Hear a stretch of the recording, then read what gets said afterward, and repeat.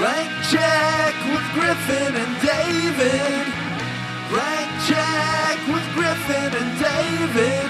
Don't know what to say or to expect. All you need to know is that the name of the show is Blank Check. Hey, I got 5 kids to podcast. Great.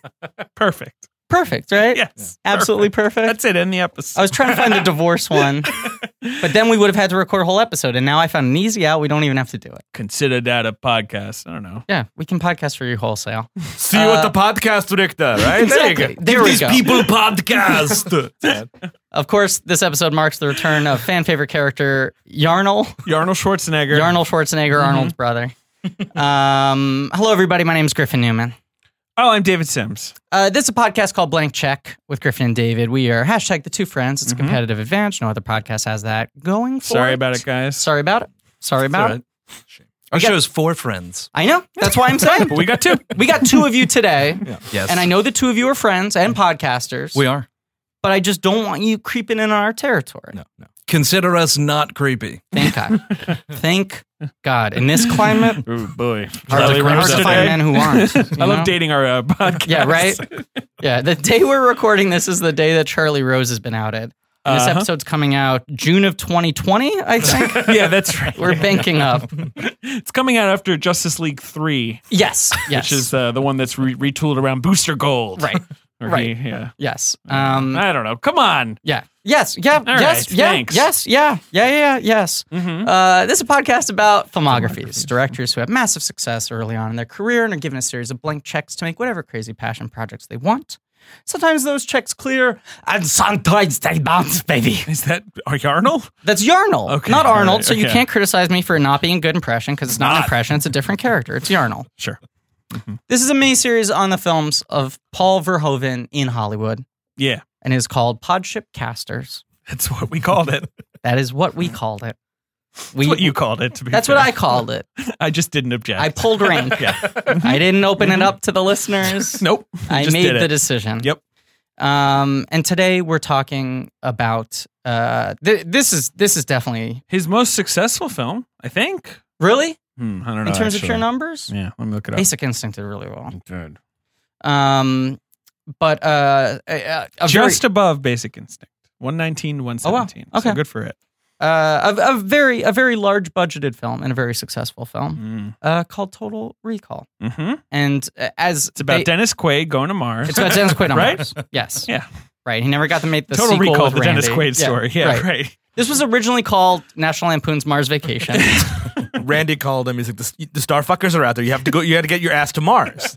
He was on that like 30 years ago. Right. He just kept it real tight Right. for a while. He settled for locked Canada. that away. He thought Mars travel was going to Oh, God.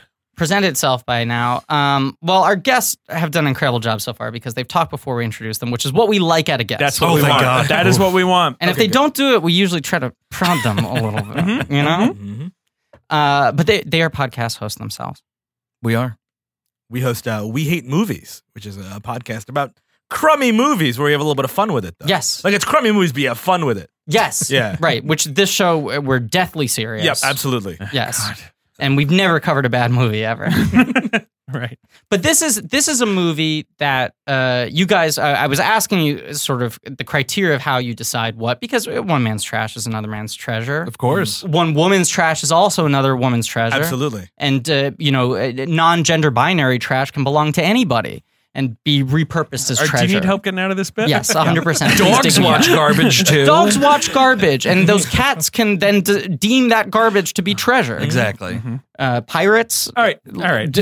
Search for I treasure. had a heart out. Sometimes they're digging and they find garbage instead. It can go the other way. True. I'm saying I don't even see the walls here. You know what I'm saying? I'm thinking outside the bun This is what he's always like. all the just to be time. clear. Yeah. This isn't me It's struggling. always good when I have other podcasters on. me on so- cruising altitude. But some people I think incorrectly go like, oh, that movie is like so corny. It's like corny as fuck. It's like so funny. Yeah. This is legit a good movie. I think this is legitimately a good movie. It is a little corny, but it's good. It's a little corny because It's a It is Paul a- Verhoeven That's science the And fiction it's an film. Arnie movie from like. And it's Arnold right in Arnie at the 1990. apex. Ooh, this is prime. But everyone cut knows Arnold. exactly what they're doing in this. And and Verhoeven's a guy in this movie, he really kind of figures out how to frame Arnold. I agree. It's a perfectly pitched Arnold. He understands exactly what's funny about him. Because has he done Twins at this point? Yeah, this is after Twins. Twins. This is This is after an 80s Twins. movie through and through. So he's gotten a comedy out of the system. Right. Yeah, which he was obsessed with. Right. He wanted he to does do a his comedy. Ivan Reitman comedy trilogy. This is probably the last brutal Arnold movie, right? Because this is a after Cobra, not Cobra. I'm sorry, after Commando, Yeah. after Predator, obviously. I'm trying to think. Predator is 87. True Lies gets kind of violent, though. Yeah. Yes, Yeah. it does. I mean, also you kind of got those like the weird late 90s, like End of Days, like where he's sort of like Oh, we covered that one. trying to go Sure. hard R again. Sure. Right. Collateral Damage. Eraser. Yeah. Collateral Damage. I've never seen Collateral Damage. Collateral You're Damage fine. was the 9/11 one, right? That was the one where he Well, I plays mean, a like- firefighter and had to get pushed. Right. Yeah. And he kills someone with a pipe, I believe. I've seen the I don't YouTube remember. clip. Cliff Curtis is the bad guy. Okay, and good it's for that, Cliff. Like, someone's like, "Oh, your family," because his family's like killed in some sort of attack similar-ish to 9/11. I'm sorry, Andrew Jupin and Steven Sajdak. Oh, those are here. yours. Those are Yeah, I just realized we never introduced you guys. Andrew Jupin. Sajdak, yes. From We Hate Movies. Yes. We're thrilled to have you on. Thank you very thanks much. so much for being Thrilled here. to be here. And we're going to talk about Total Recall. Total Recall. Oh, we're doing it. We're talking. We're talking. Yeah. We're jumping straight But- into it. You're right. I mean, you just said like a brutal Arnie, but like this is about as brutal as Arnie gets because it's Anything Verhoeven. Anything can get. Yeah. Yeah. This movie, I mean, it's just I've thrown out this quote already in the couple of Verhoeven films we've already covered. Right. That he always claims he doesn't understand why people think his violence is so over the top. He goes like, "I'm the only one who's showing violence as it is." There he is. And you watch this movie, and no blood has ever looked like the blood in Total Recall. sure. It literally looks like strawberry syrup, right? Every Oh, time yeah. it's thick, it's like goopy. I love it. It's bright It comes red. out in arcs. It Yes. flings. It It's flings. flinging Yes. blood, man. I think that he's It's like got, Splatoon or something. Yeah. it's like artisanal squibs that he's Yes. using. Like Yes. Dutch squibs that his Right. brother made. Like they Yes. don't look like American squibs. no, it's like Yeah. $100 a squib. It's so expensive. He's like the Pollock of fake blood, you know? He's really like, and the arcs of where the blood goes, how it moves, the speed it moves at, but then also just like the moment, I mean, it hits I know a what you're crescendo, referencing, the yeah. arm of the chair. The arm of the chair with the Oh, screw. God, yes. And then he just puts in the guy's face for a second. Which and is you just see it essentially for a hot second. right. It's like a reprisal. It's like an encore of the RoboCop's Clarence Boddicker information spike. final move. Yes. But that's like the denouement of the movie. And in this, it's like that's a random grunt. Yeah, it's and like it's just, Scientist 4. it's one of 7 kills in that minute. It's ridiculous though because it gets to the point of like almost superpower. Yes. Like there's no way just Arnold can do that to a guy. That's like Jason Voorhees shit. Right. Like right. that screw arm of the chair or whatever it is goes like through this dude's skull, like Right. from the bottom of the chin with and it's not such even sharp. ease. It's a flat. blunt, dull. flat. Yes. Right, yes, right, yes. It's basically one of those long IKEA things that's like Yes. integral to the chair. You know, you Right. put it at the end. You Yeah. know, it's like, how does this even fit? But it fits. It's like a little greasy, Yeah. even though it just came out of the box. Those things also, they're kind of tricky because you look at the design, you look at the instructions, and you're like, I don't think I need to put this on. Yes, right. And then Come on, I you can don't. skip it. And you're like, I'm not sitting on this chair, right? Arnold is making people into Malin in this movie. Like I swear to God. Yes. Well, that's the interesting thing about Boy. this movie too is I feel like out of the American English language studio system for Verhoeven movies, this is weirdly the most sincere.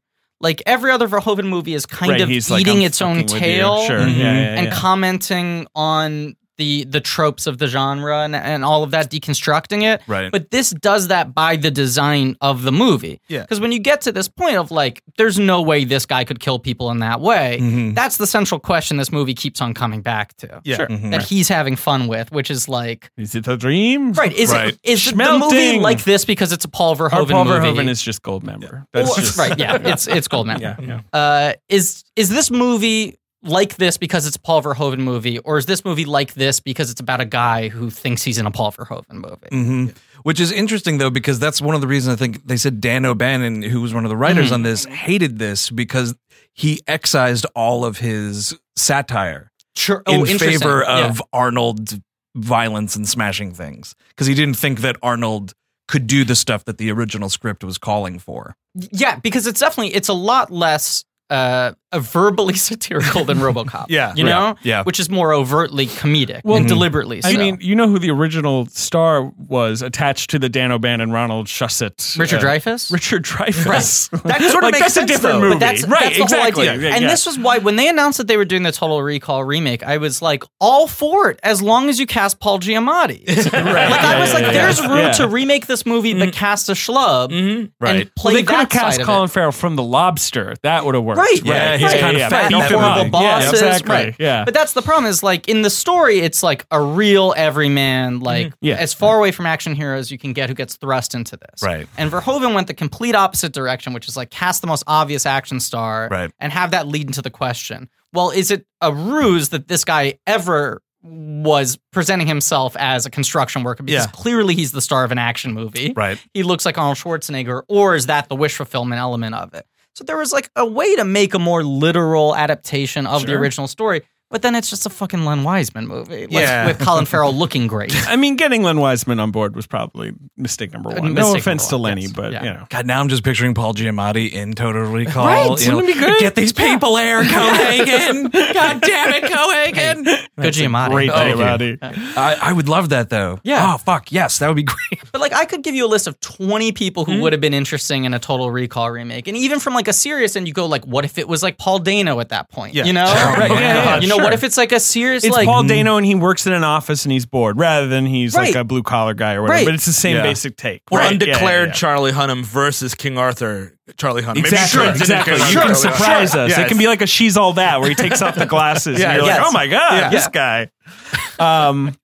originally it was a Dreyfuss picture and it was more of a satire. But this is the problem. You give Arnold Schwarzenegger hopes and desires, and that's not something. Like, you know what I mean? Like his hopes and desires should be either meting out justice or whatever his robotic brain tells him to do. Like that's kind of. Yes, I agree. Yes. Or finding Danny DeVito because he loves him so best much. at playing a robot. Yes. I mean, obviously. And he's never been able to read on screen as a real long-term thinker. You know, like Arnold Schwarzenegger is always very immediate, objective-based. I love Arnold on the video screen in this movie. Yes. You know, I do love Spy That Arnold. I want to meet that He's Arnold like, in this hey, how movie. you doing, buddy? You know, like he's 90% of the way to being like a real person in, I think in he's those. I really think that's good in closer this, to really him. It's like, we're Yes. going to go fuck at Ronnie Cox's house. You know what I mean? Like, that's what Arnold wants to do. Right. Ronnie Cox through some Arnold and parties Ronnie in the Cox 80s. Oh, must have been boy. a nightmare in this movie. Yeah. But also, it doesn't make any sense, though, that he's unhappy in this situation. No. One, he looks like fucking Arnold Schwarzenegger, Right. and he's married to Sharon Stone. that's- And did you see that apartment? That- What are we talking That about? is my biggest problem with the whole movie is that he's married to Sharon Stone. So you're like, what drudgery is he escaping? He should have been here? married He's to got a Paul wonderful Giamatti. life. You know, Jesus. That's how you set it up. So- no, but that's the thing. Like, because And like it's- Sharon yes. Stone is just mind-blowingly attractive in this movie. And, It's like, insane. It's peak. Yeah. It's like the peak. Yes, it is. it is. She looks wonderful. She's also really good. She's I very good in this love movie. her. Yeah. Like, And this is the star-making I performance. love the turn right? on a this is dime stuff she essentially- does. Yeah, this was for her sure. breakthrough that leads to her getting cast in Basic Instinct, which makes her a massive movie star. I mean, she'd been in something, hadn't she? Like, no, I want to look at her filmography. What had she been in? Hey, Police Academy 4 Citizens on Patrol. I'm sorry, that was her breakthrough. Correct. Was she romantic Bobcat in that one? Or No, I think that was David Spade. Oh, nice. Yeah. She David was, Spade romance Bobcat? apart from that, not much. She was in King Solomon's Mines. Yeah. Oh. Sure. That was one of the Indiana Jones Is that Richard Chamberlain in that movie? Yes, that that's is right. right, And yeah. she was in the sequel, Alan Quartermain in The Lost City of Gold. I have right. not seen those movies. And she was in something called Cold Steel. All right. Anyway, Okay, yeah. I'm done. So this is a movie. Dan O'Bannon and Ron Shusett. Shusett? The alien guys. Yes. Right. They get the rights from the living man, Philip K. Dick. He was still alive at one point in time. Yeah. This was before he was dreaming of electric sheep. Exactly. We can remember for you wholesale, and they write this script. There's a documentary And, I remember, like outlining the entire development process from the old DVD. I don't know if it's on the Blu-ray still, but the two of them talk extensively about the fact that they read the story, Right. and Philip K. Dick was starting to get adapted more, and they were like, "This would be a great one." Yeah. And it was literally like two dudes who bought the rights for like $15,000. Yeah, they went over to Philip K. Dick and they're like, Right. hey, wow. It was like still kind of like a homespun kind of like scene where you could like find a good short story and like put together some money from uncles and like and they made Total Recall t-shirts and they just spent like 8 years trying to get people to make this movie. Poor guys. Yeah. So Dino De Laurentiis gets involved, which is often a bad sentence. You don't want Dino to get involved, maybe. He's the epitome of borrowing from Peter to pay Paul. Like, he's just exactly 3 steps behind financially all of the time. Yes, of course, I'll produce your movie. Yes, Come right this way. My niece needs to be in it. You know, it's always like, here, meet Samantha De Laurentiis. You know, she's gonna be. So Richard Dreyfuss is attached. He's fully attached. It's bonkers. Yeah. And then he drops out. Whatever. He wins an Oscar. What is the timeline here? Because there's one. This is like the early 80s. Because there's a bit of info that I know about them writing this movie that's like a cinema blessing. They're writing it and they were like, this is going to be really crazy with all the effects and the sets and everything. And they didn't think that movie production was capable of it at the time. So they stopped for a bit. And in the meanwhile, they wrote Alien. So like that makes sense. That's right. Really cool. Yeah. What luck. You know, I mean, it's crazy when you hear those things, but Alien was like a world without Alien. I mean, to get wild. themselves out of like writer's block or like the limitations at the time. Yeah, that's crazy. Because they also worked on Dark Star. Dan O'Bannon at least did. You know, they were like sci-fi guys. So they were pushing the bleeding edge. So the Dreyfuss thing must have been early, right? Because if it's right after he wins his Oscar, he wins early 80s. He wins for The Good Boy Girl. Yeah. Which is 77. Right. Yeah. God, he looks like he's 52 in The Good Boy Girl. He was actually like 28 or something. He was the youngest Best Actor winner until Adrian Brody. He's got great beard. Yeah. Anyway, he looks older than Roy Scheider in Jaws. Like, he really does. He actually does. Looks like his dad. Roy Scheider looks like an old football in that movie. So I mean, you know, that's Griffin's sweet spot. Old football. All right. At one point, the movie's going to be made. Bruce Beresford, the great Tender Bruce. Mercies. Driving Miss Daisy. Yeah. He's going to make it with Patrick Swayze, maybe. Okay. Who I can see. Yeah. I can see Swayze and is doing kind of it. the bridge between Dreyfuss and Schwarzenegger. Right. He's sort of the midpoint in that evolutionary chart. Yes, that's accurate. The man is starting to gain some posture. The abs are taking shape is the idea. He's losing hair, definitely. Right. Body hair, yeah. But eventually Cronenberg gets attached. Right. And he's the one who comes up with Quado. Of course. That checks out. Which is the least surprising news in the world, where he's like, what if there was a weird little old man baby inside someone's chest? It's the best part of the movie. Ben loves Quado. Producer Ben loves Quado. Purduer Ben loves Quado. He's going to do all the Ben names Deucer now. loves Quado. I do. You also love Gummo. What about the Watto? Harmony Korine Watto. movie. No, I Watto. don't like Watto. Guano? Guano? Guano, though? Yeah, okay. Producer Ben likes to get blotto. That's right. That's true. Okay, fine. He's drunk right now. He is a fuckmaster. I don't know if you guys know this. I had no idea. He's also our finest film critic. He's a poet laureate. He's a tiebreaker. He's a dirt bike Benny. He's a birthday Benny. Yeah. He's not Professor Crispy. And this is a rumor that circulates, and I just have to bat it down. It's not true. It's not true. And I'm not. You know, we've done like 130 episodes. You've batted it down. I don't know. It keeps on All right, bubbling up. Fine. Carry on, please. Get There's this no over truth with. to this rumor. He's graduated certain titles over the course of different miniseries, such as Kylo Ben, producer Ben Kenobi, Ben Night Shyamalan, Ben Sate, Say Bennything, Ailey Benz with a $sign, Warhaz, Purduer Bane, and Ben 19 the Fennel Maker. That's right. I wonder what your Verhoeven name will be. Oh, we'll get to it. Hello, I'm here as well. I'm excited to discuss the little man baby, stomach baby man. You fuck with Quado. Oh, for sure. Oh. Definitely. So Cronenberg works on this movie. He claims he did 12 drafts of it. Okay. And then finally the studio said, this is the Philip K. Dick story. And he was like, yeah, isn't that what we were doing? And they were like, no, we want like Indiana Jones Goes to Mars. And he was like, you know what? I don't know that we're going to make this movie. So he drops out. Yeah. Dune comes out. And De Laurentiis, that flops. And De Laurentiis is like, fuck it, I'm not making some weird Mars movie. Like, no, it's not going to happen. So then Schwarzenegger swoops in. He comes in first and persuades Carolco to buy the rights for $3 million. And he says, I'll take a $10 million salary, which is low for him. Wow. Yeah. And, low. Yeah. and I have veto power over everything. director, producer, screenwriter, like everything. This was really his first big so blank check he movie. picks Verhoeven because he liked RoboCop.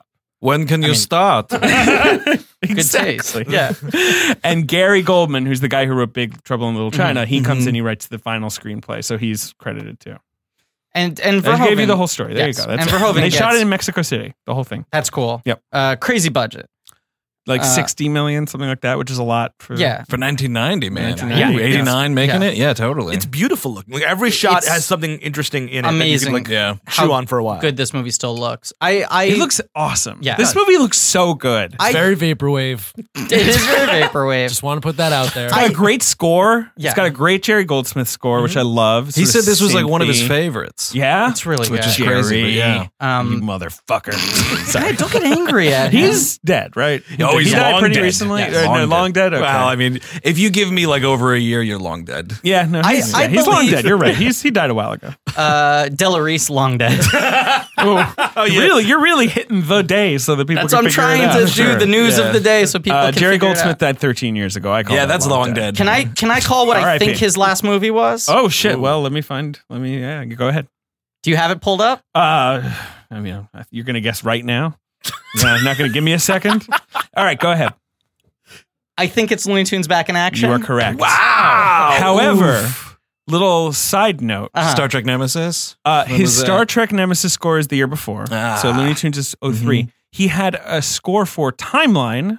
Timeline, the Richard Donner movie, Yeah. which you guys certainly could. It's on there. We got in trouble for making fun of Paul Walker once, but right before he died. No. We made the jokes and then he died. Because we're like, do not worry about Paul Walker. He's doing just fine. And then he did not do just fine. Yeah. It was like What a are you year and a supposed to half do? before the death. Sure. But then, you know, we'll have people like last week, like, guys, They finally, you know like, what get didn't to it. play? Right. That Paul Walker joke. And I was like, the show's been on the air for a better part of a decade. Like, Boy, oh That's boy. the weird thing. Anyway, of like, he wrote a score for a Timeline that was rejected. you do What? not reject Jerry what the Goldsmith. fuck? Yeah. And Brian Tyler did the final score. Now, no shade to Brian Tyler, but come on. Jeez. Someone's a legend in that sentence. Someone isn't. Yeah. I mean, I think Brian Tyler is your guy where you're like, Jerry Goldsmith just sent like a bunch of, chords. we got a week. Timeline's about time travel. And he's like, sure, I'll whip something up. He just sent me a packaged copy of the Gremlins soundtrack, but he crossed out Gremlins and wrote Timeline. Oh no, it's a dinosaur.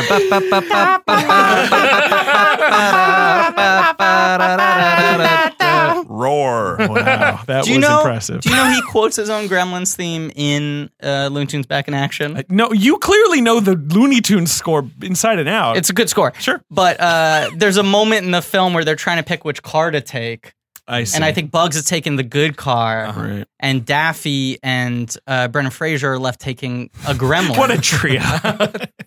They got to take a Gremlin, and they're like, I'm left with this car, and then the score plays. It's Wow, I bet that really played for 8 people. I went to a midnight screening of Looney Tunes Back in Action. Back when it was like for real midnight, like For there real. weren't no 7 p.m. No. screenings. I saw a 12 a.m. screening of Looney Tunes Back in Action on a Friday night. What age was that movie for? Like, what was the right age I think for that that movie? was the question. I'm going right? to tell you, it was the age of the person who saw it at midnight. 14-year-old Griffin Newman. That sounds about right. Yeah. It must have been pretty cool putting your feet up on the seat in front of you in the empty theater. What was the crowd like? Do you remember? Me, my 2 friends, Oliver and Louie. I remember a couple being there who made out through most of the movie. Checks out. All right. Checks out. They had fun. Yeah. I think that might have been it. Did you like it? Did you walk out and you were like 4 stars? Yeah. Sure. Yeah, it's a fucking masterpiece. Joe Dante rules. Total Recall. Total Recall. So they make he picks, because I guess he tested for or no, he wouldn't test for RoboCop, but They he was, wanted him. He was Yeah. considered for RoboCop and he was like too big, like essentially. So they were like, all right, but he liked RoboCop. He says, Paul, make this movie. And Paul's like, I'll make it. It's going to be violent. He's like, sounds great. You know? I like it. They gave me so much money. My brother has squibs from other movies. And this feels like Verhoeven really like testing out a lot of new special effects technology. You know, this movie is a real sandbox for him. Effects are incredible. Insane. There's so many corners, and like every 5 minutes, this movie turns a corner, and you see something visually like, "Whoa, holy shit!" And also the plot goes, "Whoa, holy shit!" And you're just like, "Okay," and you kind of keep going on this crazy ride. By the end of it, like, is it a dream? Is it not? It's just like, I don't know how I got here. You got to roll with this movie, man. This is not a movie where you put your foot down and you're like, "This is what this movie is." Like at the beginning, because by the end of it, this movie trucks, and it's weird because I own it. I owned it on DVD before I upgraded to Blu-ray. Nice. But I was a great transfer, a gentleman's transfer. Looks good. But I was rewatching it, and I was like, "Oh, I don't think I've watched this in full in like 15 years." But I feel like I crack out the disc like 2 or 3 times a year just to watch certain scenes because I am so in love with the aesthetics of this movie. Yeah. I honestly once or twice a year get ready for a surprise. Put in the disc just to rewatch the best thing. exploding head gag. it's awesome. Because I think this is my favorite practical effects movie ever. I love animatronics, and this is like peak animatronics. Right, well, it's because it's kind of the end of animatronics, so they really they perfected the art before they start like kicking it out. Right. That and like model building for exteriors, which was like the last time they did this. In who knows how many years? I'm sure they've done it since then, but for a long stretch, it was like no computers and like matte painting, the alien artifact, the like weird giant column things, and even the CG, like the what do you call it, the X-ray scene is amazing. Which was like one of the biggest CG scenes at the time. It was like this is the breakthrough in CGI. Like, I think I read some article about that where they were like that took forever. Yeah, it took and like it's a just year skeletons, for that. running it's kind around. of useless too. It's not like it's not like Jar Jar Binks walking around. It's literally like we just want to add something to this shot where it's kind of cool how we find out he has a gun. Right. Yes. But it also still looks good because the thing that Verhoeven gets, and I think it's a sign of good filmmakers, is the movies that age the best are the ones where they don't try to be literal minded or like awesome in depicting the future. They take a strong stylistic stance. I also just love the future. Like, we don't start with like, it is 2084. No. Like, blah, blah, blah. No, he's just like, I always wanted to go to Mars. And she's like, Mars? And you're just like, I guess people go to Mars here. Right. Great. And you start the movie on Mars. The opening shots are on Mars. Yeah. They one up that with her line though, because she's like, Mars.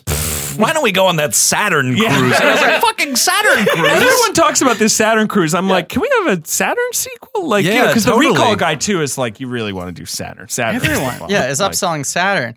Well, it's weird because like, I was trying to like, while watching it, I kept on going like, what is Mars analogous to in our culture?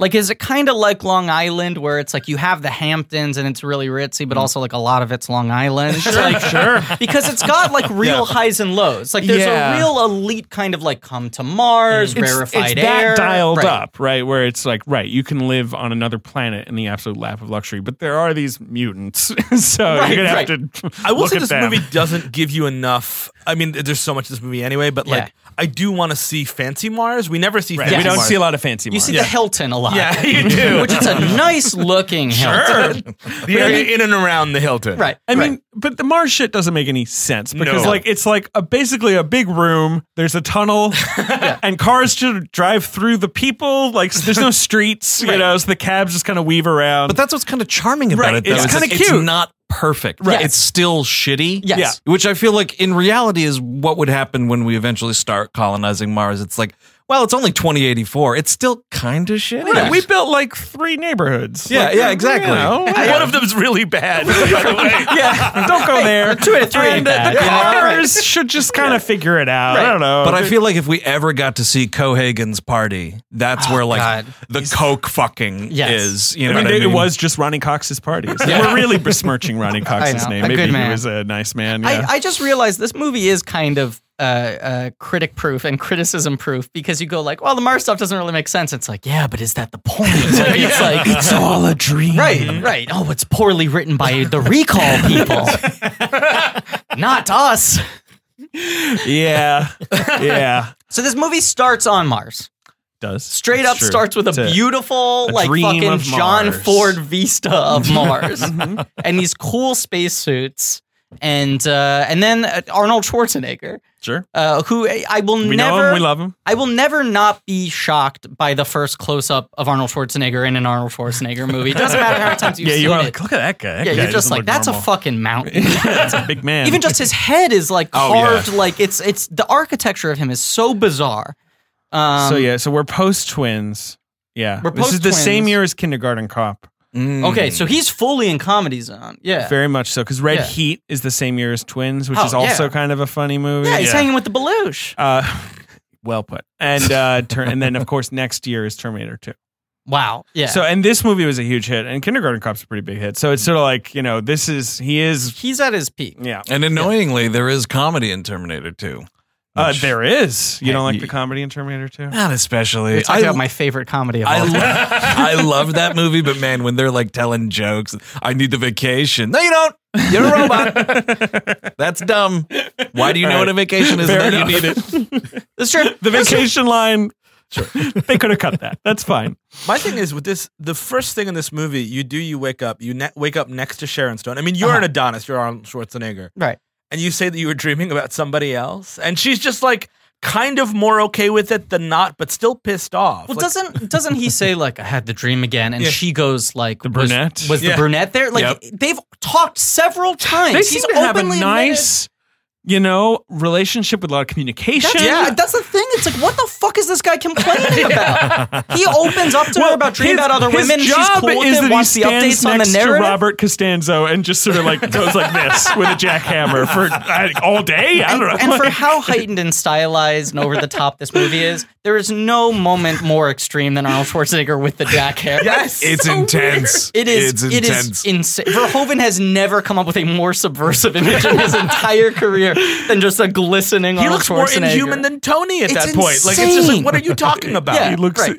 I also just love that he's like jackhammering and he's like, "Hey Harry, you want to go to recall?" And he's like, "Why? Are you, this is a construction zone. Everyone's black. No one can hear each other. Right, Why right. would they be talking right now? Right. Hey, you heard of that recall?" And he acts like he's just one of the boys, that he looks the same as Harry. You know? Robert Costanzo, who is a perfect sphere covered in hair. I love Robert Costanzo. I just love looking at him. He's an egg you rolled along the floor of a barbershop. Yes. Perfect. But then you just have Arnold there, jackhammering, going like, the old 9 to 5 grind. I would love it if he like God. jumped on top of a brontosaurus. Look, it's very very Flintstone. It's Flintstones. very Very Flintstones. Very What are they Flintstones. drilling? It's just a hole. It's Yeah. just a giant hole. Yes. Oh boy. But Anyway. he's got kind of a malaise. He's not even like depressed. Yeah. His life isn't bad. He's just in like a midlife crisis. This is kind why of. the Giamatti is really. You're Right. selling me just with this. Yeah, that's the noise. Right. Yeah. So and he on the subway, which is full of CRT TVs. Yes. He sees an ad for Recall. Uh-huh. Which is a great. I love. It's a classic Philip K. Dick idea. Like, Right.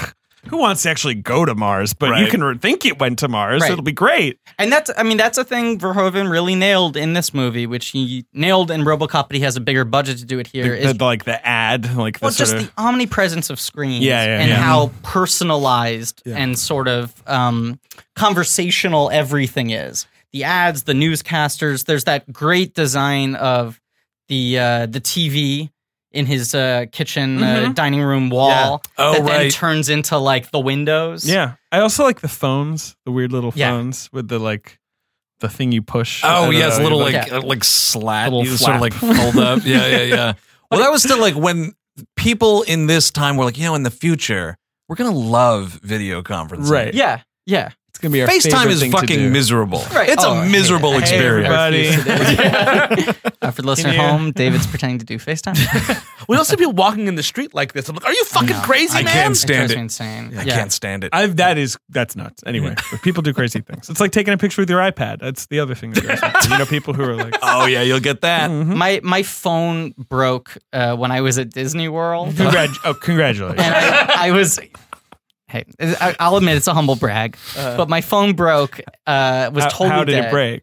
It just like died. I was doing the iOS update the day before I got on the plane, and then it wouldn't finish. Oh. And it was stuck on the load screen, and when it would run out of battery reset, it would do the same thing, and it would never finish the iOS update. Oh my god. So it was like a total brick.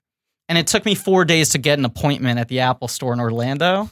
So for 4 days, like I was going there to talk about it for the podcast to do an Avatar Land episode. So I wanted to get pictures and shit, and I was the doofus walking around Avatar Land with a full iPad taking photos online. Wow, I had no idea. And everyone kept on giving me looks. Because we haven't recorded that episode yet. No. But people heard it months ago. Yes, they did. You're in like a larger than life space. Yes. You need a larger than life device to take pictures of it. I mean, look, it's the floating mountains of Pandora. People are astonished by me with an iPad. When you do, you went high. When you use an iPad, do you have to like drape yourself in a cloak? Like It does. You're like a Deadwood photographer. That's the only way- everyone. That's the only way you can do it. The whole still will be done in 2 minutes. Me and Monty Montgomery walking around with our iPads. Oh, Monty Montgomery. Good shout out. Thank you. Total Recall. So he goes to Recall. Oh, yeah. Oh, no, but I was just going to say, this movie very early on sets up the sort of like, it's a friendly screen culture. And it's also a very consumerist culture. But the advertising, everyone's like fine with all the advertising. They're fine with all the products around. The brands seem really friendly. Like everyone's just accepted like, oh, but it's so nice. Yeah, like I'm fine with all of this. It's a nicer future sci-fi world than what RoboCop sets up. Yes, right. But it also pushes it even further, though, like where capitalism is literally selling you your air. Right, and which is a great idea. Yeah, it's an awesome idea. Right. And selling you your reality. Like, Yeah, right, that's true. right. Yeah. They can now just sell you a better life so you can be content living your shitty life, being married to Sharon Stone, being a perfect looking man with a great apartment. Yeah. Yeah. I love the whole thing. Where And he, excavating a tomb on the or whatever the Yes, hell you right, do. right. I think it's some sort of mummy excavation. Oh, I they see. just don't Yeah. talk about it, but that's what's going on. That was left out from Yeah. earlier drafts. Yeah. You get to be best friends with Robert Costanzo, Oh, which my is God. cool. His life is perfect. Yes. It's pretty perfect. Yes. So he sees Robert Costanzo is the Sharon Stone of best friends. no question. Sorry, I should have said that faster. Anyway, carry on. So he sees this ad and he's Goes on to the Recall, hook. yes. Right, goes to Recall. And immediately is like, look, I'm all about Mars. I keep on having this Mars dream. I love brunettes. I love that guy. Right. Who is he? That guy's The funny. Recall Yeah, salesman. he's yeah. good. He's Yeah. on point. I think He's that's just a- John Cho in the sequel, but Is like a it? bleach blonde John Cho. That's boy. cool. yeah. It's that's a good rad. idea. I think the kids like that. It I watched the first like 15 minutes of that movie and fell asleep. just looks so boring. I Yeah. own it on DVD because it was a trivia prize. I've never watched. Oh it. yeah. That's, I feel, what happens with 90% of trivia prizes. Yeah, they go just- unused. they Yeah. I haven't watched the Lorax either. It's just sitting there. We became good friends through Doing trivia. this trivia night that Oh, we go to nice. together, Videology in Brooklyn. Oh, yeah, of course. And for a long time, the prize was you could pick a DVD from the shelf. And the DVDs that were offered as prizes, It was the ones they wanted to get rid of. It was Maybe they like- had too many copies. old new releases. Yes. Right. So things Yeah. that were new releases what was 4 to hot 6 in months ago 2011, when they yeah. needed 6 copies of it, but now they only need 2. Well, you can never have enough copies of the Lorax. That's what it was, though. I mean, I think I had. It's an eye-grabbing cover. It's all orange, big mustache. We were very good at trivia and we'd win a lot. And at a certain point, Humble the brag. bit would be like humble brag.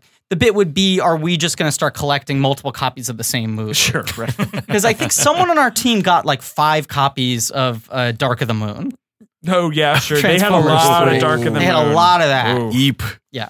All right. This is Arnold's favorite scene in the movie, by the way. That's what he said, was this scene with him and whoever The the guy. jackhammer? No, the guy, the recall scene Okay. where he's talking to this guy and it's like kind of comedic. And I think that's to your point, like that's Sure. what he's trying to, he's like, I can do comedy, or I guess, right? It's like a fun new toy to him. Like he's like, I can make jokes, you know? He's like enjoying that. I'm trying to. I think it's. And there's the good Ray comedy here too, Baker? which I think he plays pretty well of him sort of now he's being sedated and he's trying to give his answers about his peccadillos while like being kind of drugged and foggy. Yeah. And this woman's sort of prodding him. That's the other thing. This you movie, know what? He kind of nails that He delivery kind of of the nails that. what's it? I forget, debauched and demure, Yes. but it's not those words. I can't. Right. You know. Yes. But you know what he cannot get out fast enough is when she's like, orientation, and he's like, hetero. yes. Hetero. But I will say for this for this movie's to this movie's credit, like for being in 1990, where a lot of like really awful jokes would be there. Yes. There's no joke there. Yeah, that's true. And there's no joke later when he's dressed like a lady. It's not like Agreed. It's not dude looks like a lady. It's That's true. And he wears it well. He does. And he keeps it on for a good chunk of time. He does. And we'll get to the moment wherein he places a towel on his head. Yeah. But they never actually call it out. Like, you're waiting for them to say the joke. It's a soft sight gag rather than It's a a hard soft sight gag rather than a thing they guess. keep underlining. Yeah, Sure. The other thing I was going to say is, but they managed this pretty well, which I want to give Verhoeven credit for. But this feels like it's at the peak of, like, Arnold has complete creative control. You know, he gets final approval over everything. Even if he's hiring the director who he wants to make decisions, he's like, by the way, every woman in the movie needs to want to have sex with me. Because there's the thing with the woman at the recall who keeps on, like, making passes at him. Right. Like, and, every woman who looks at him in the movie has an extended reaction shot where they, like, eat him up with their eyes and then make some comment. Even you know? that doctor putting him in the chair when he says hetero, she looks like fucking thank God. Right. She has that moment. Yeah, with the big glasses, the doctor. But I thought it was Sally Jesse Raphael. She's got a real Sally Jesse Raphael look. There is no question. On Earth 3, Robert Costanzo made this movie, and everyone wanted to have sex with him. Like, people were just like, "Oh my God, that's fucking Robert Costanzo." But the thing I like is that all that barbershop hair. The thing I like in this movie is that every time someone reacts like that to him, he just kind of shrugs it off. Like, he is Robert Costanzo. He's like, why do these women want to have sex with me? He has a German accent. I'm working on it. That would be if you looked in the mirror and he did look like Robert Costanzo, but like everyone else sees him as Arnold. Oh shit! You're That's talking awesome. like a classic Down to Earth. Yeah, like Heaven Can Wait. I was going to be there. You go. I mean, yeah. All right. Okay, so they try to recall him. He wakes up. He goes crazy. He wants a brunette, and important to he note, wants the girl from the dream. And they immediately load Rachel to Coden. right? Like, who wasn't the actress in the dream? Right. It's a different person, but on the screen, the image on the screen is Rachel Coden. Yeah. Which is one of the few moments where the movie gives you like a very hard wink tip in one direction or the other. Yes.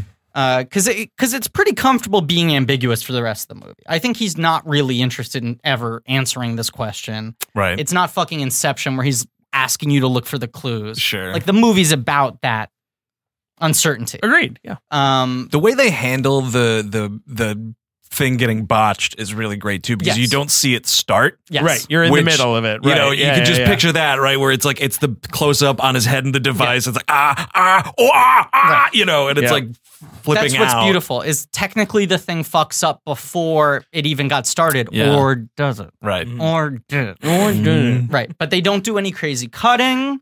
There are no visual tricks. The scene plays out normally, and suddenly they're like, fuck, the machine isn't working. Yeah. The secretary... Well, it's also the doctor saying, like, we hit a mental cap. So she's saying, this guy's memory's already been erased. Right. And so the guy's like, fuck it, just erase his memory. We'll just bundle him out of here. Yeah. Like, no, he never came here. Like, forget it.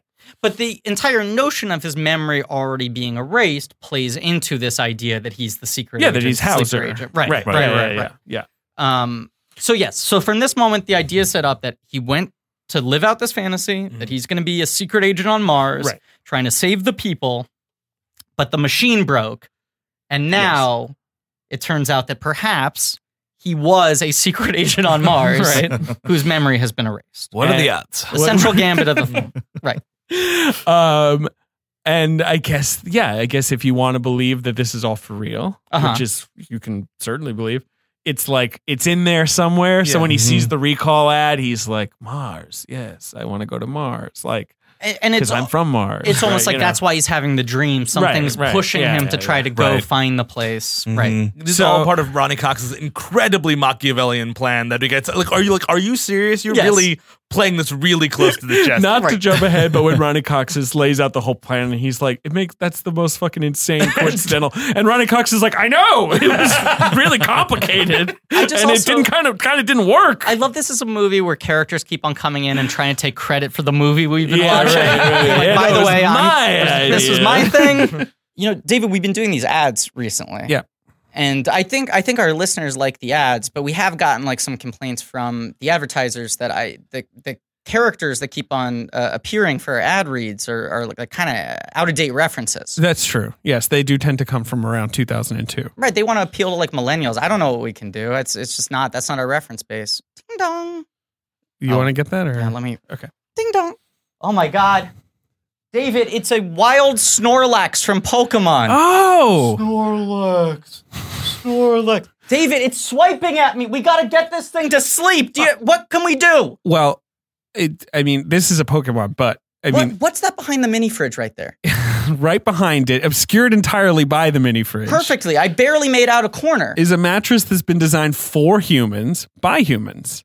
Now, this is a Pokemon, but I think it's going to be okay because Casper mattresses are cleverly designed to mimic your curves, providing supportive comfort. And he's for got all a lot kinds of of curves. bodies. He's got major curves. And you spend a third of your life sleeping. You should be comfortable. You say I think Snorlax is more like 2/3. I'm going to put the mattress, drag it out under him while you're saying this. Well, Maybe say it in a hushed tone like a lullaby. All right. Well, these are original Casper mattresses that combine multiple supportive memory foams for a quality sleep surface. The right amount of both sink and bounce, baby. It's average of 4.8 stars across review sites like Amazon and Google and Casper.com. It's the internet's favorite mattress. A good company that's never done anything wrong. There's the Wave mattress that has a patent-pending premium support system to mirror the shape of your body, or there's the Essential with a streamlined design with a price that won't keep you up at night. And it's all made and designed and developed in the U.S. And it's affordable because they cut out the middleman. They ship it straight to you. David, it looks like Snorlax is almost asleep, but I heard that the thing that pushes him over the edge is when he hears about personal experience with the product. I've got a Casper mattress. I sleep on it every night. Oh, my God. And I could have returned it if I wasn't satisfied, but it's great. Free shipping in the U.S. and Canada. And I've held on to my Casper, just like this Snorlax will. Look at it. He's fallen into the deepest slumber imaginable. Well, you can be sure of your purchase with Casper's 100-night risk-free sleep-on-it trial. We need a promo code? Well, so you go to casper.com/check, and if you use check at cash out, you can get $50 towards select mattresses. Terms and conditions do apply. Look at it. Oh, my God. He's out. He's out. completely out. Now we can just continue with this episode. Go back but to let me just yelling repeat about Total Recall. You can get $50 towards any select mattresses by visiting casper.com/check and using check at checkout. Check at checkout. Terms and conditions apply. All right. Well done. That'll get the millennials. So how long is this? 20 minutes of screen time, like this sort of intro? Yeah. Because after this, Maybe it's like less, every 15? scene. It's like, here comes Robert Costanzo. And he's like, how you doing, buddy? I'm going to kill you. Right. You know, Right. like every scene is like this. Yeah, so I think this may be like the 15-minute mark, and they go like, just put him in a Johnny cab. And they put him in a cab driven by robot Robert Picardo. Right? That's something else. Right. And they built it to look like him, which is one of these things where like, in a post-Justice League world where the movie, like the screenplay is only finished like 6 months after the movie finishes shooting. Yeah. You know? Yeah. To be like, in pre-production, they were like, this is the voice actor? We're going to hire Rob Bottin to make a robot? We're going to make it look like this guy? You guys are Star Trek fans, right? Oh, yeah. You have your, right, yeah. But also that they modeled it after him, that they didn't just hire someone later, that like the amount of preparation, like movies used to require forethought like to you be could made. but even still, like you could just make a dummy. Yeah. And have its mouth be able to move, and then hire whoever you want to do it. You know, it doesn't have to match the actor that's doing the voice, but they're like, no. This is going to be Robert Picardo. I want a Robert Picardo type. It's kind of like if Robert Picardo was turned into a Don Knotts influence puppet. That's what this thing looks like. It's a robot Dylan Baker, is what it is. Interesting. That's sort of yeah. And he does have like the very kind of classical like Disney Hall of Presidents movie. Yes, too smiley and where it's a jokey, Chuck E. Cheese, and just the weird kind of rotations like to stay animated. And he doesn't really work because he's just like, just drive, and he's like, I don't know that destination. Right. Like, yeah. But the design's so good with It the is light so up good. visor on his little tabby hat. It's what? 2 scenes? it doesn't matter, but it's great. Yeah. It's so good.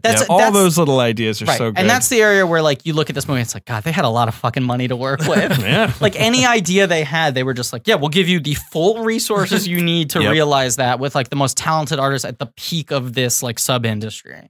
Is this Johnny Cab set up? Are they all designed so that if you skip out on the fare, its head goes explodes crazy. and crashes into a wall? Because I don't understand Not why the that best happens in business this model, movie. right? It's a lot of damage done in chasing a Not only fare. will we lose the $20 on the fare, we'll lose the whole fucking cab. $150,000. You might take out the fare jumper in the process, and that's one less criminal on the streets. That's fair. That's fair. It's a harsh world, the world of Can we look into a 2084. firmware update on those Johnny cabs? There's one glitch I'm thinking of that I would love to correct. And it's like Also, when they you turn do, I's into E's. you know when you do like self checkout and it like fucks up or whatever. I think that's how trigger happy Johnny Cab is. Are you not paying me? You trying to welch on me? Look, Bob, I gotta give you some credit in terms of customer interaction, In terms relations. of looking like Robert Picardo. Unbelievable. Good job. Great likeness, good animatronics, good bedside manner. In terms of not exploding when someone tries to get out of the cab without paying, a thing that happens a lot in major cities on any planet.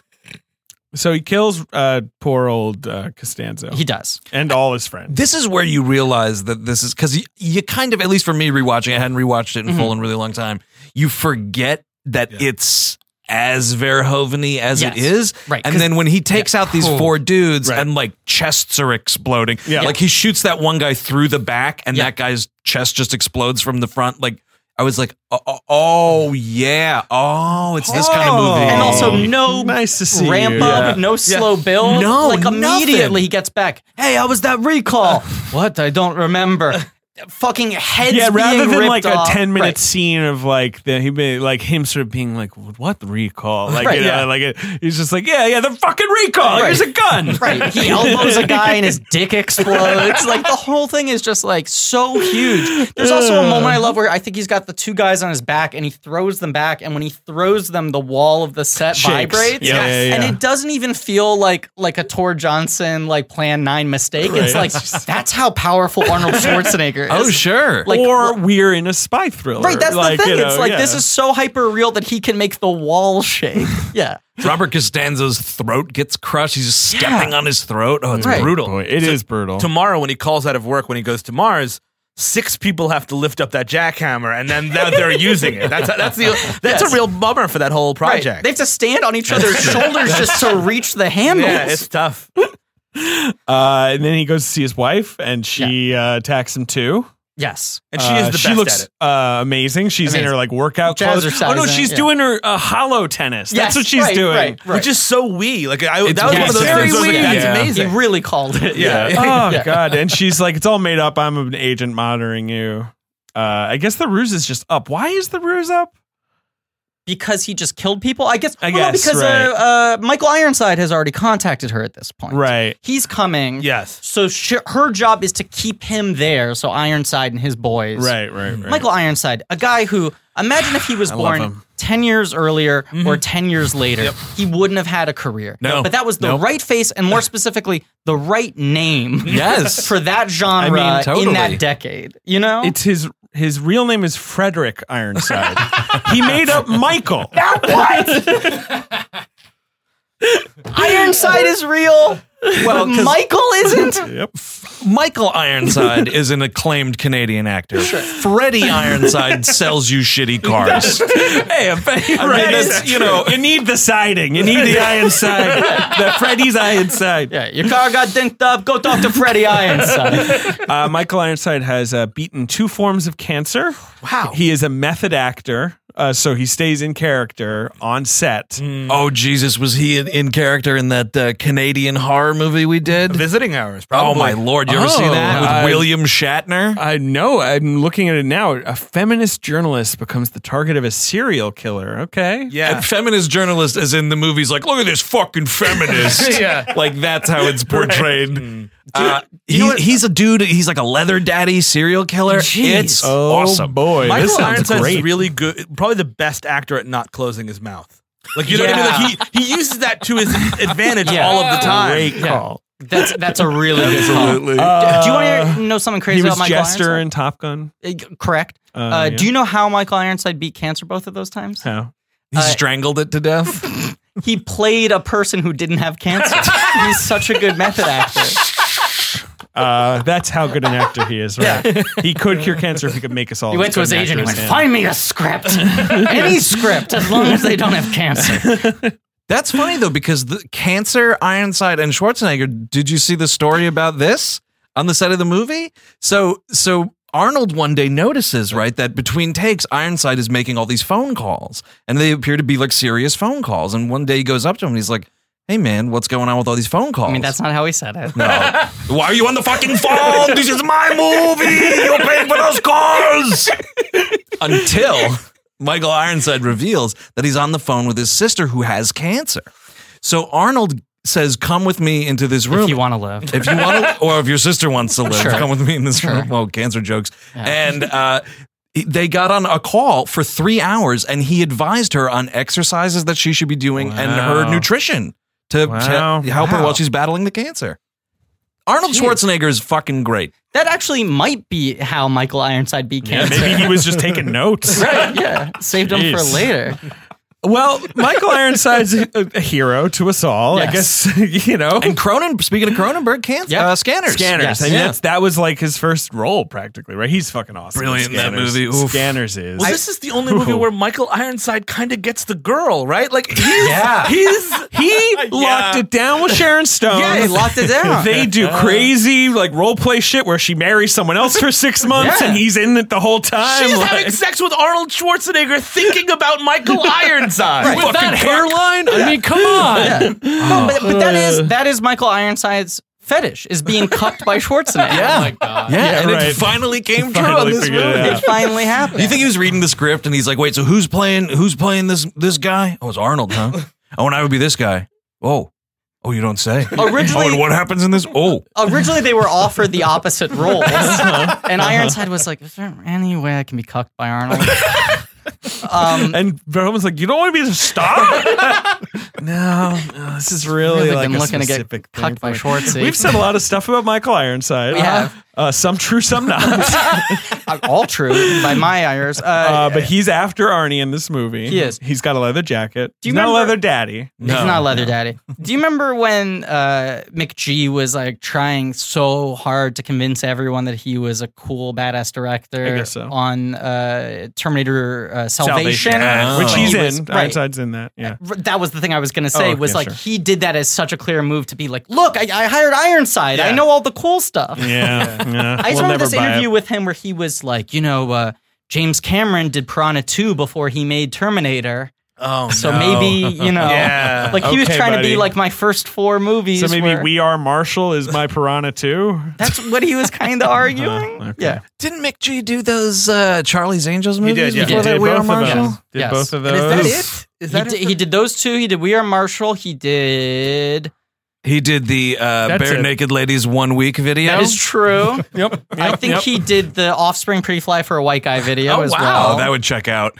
Did Criterion release those packages? Yes, Or- they Yes, did. you are They did. correct. They did. Yeah, it was just like the Beastie Boys collection. Yes. They had the Oh. same thing, but it was 2 videos. He also did All Star.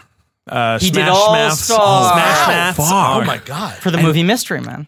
Sure. And we were talking about it off Yes. mic. And then he made This Means War. Right. And then Hollywood was like, McG, one more try. Like they gave him another fucking check after that. But you know the Costner crazier thing movie. is, yeah. 2003, he was supposed to direct Superman. Yes. Yes, right. The He was flyby or This whatever, close to yeah. doing it, and the reason that he got pushed off the project and the project got shut down was only, do you know this? I don't know. The only reason that movie didn't come to fruition is that Warner Brothers, who had just done the Matrix sequels in Australia and saved a lot of money doing that, Oh, I did know this. demanded that the movie be moved to Australia.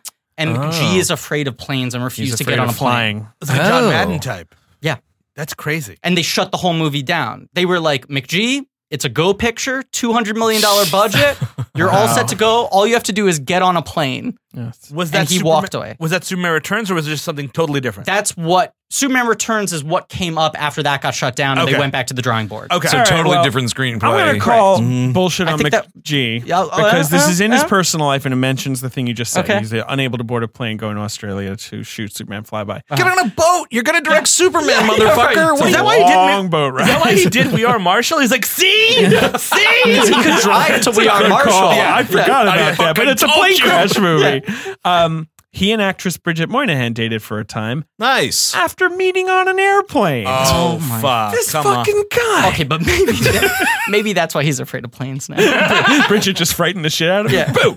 Or they had a bad breakup on All a right. plane. All right, let's keep moving to the next thing. That is insane that those two facts are both on his Wikipedia. Those are the two facts, one after the other.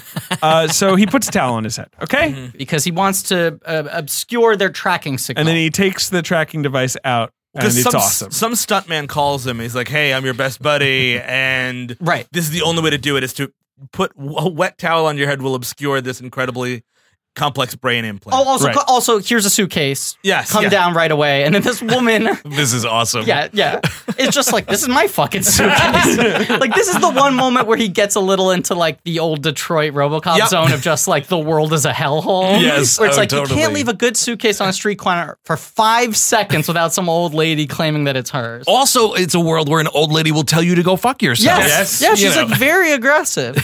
But he gets the suitcase from this buddy who said, like, you told me to do this. Right. And how is this dude not in the movie again? Yeah. I know, it's very weird. I was expecting, because I didn't really remember. It's been a really long Yes. time since I watched this. And I was like, all right, so that guy is clearly going to be someone who like rips a mask off and it's a known person. I had the same thing where when that guy showed up on screen, I was like, that's a weirdly unknown actor for what's clearly one of the lead roles in this movie.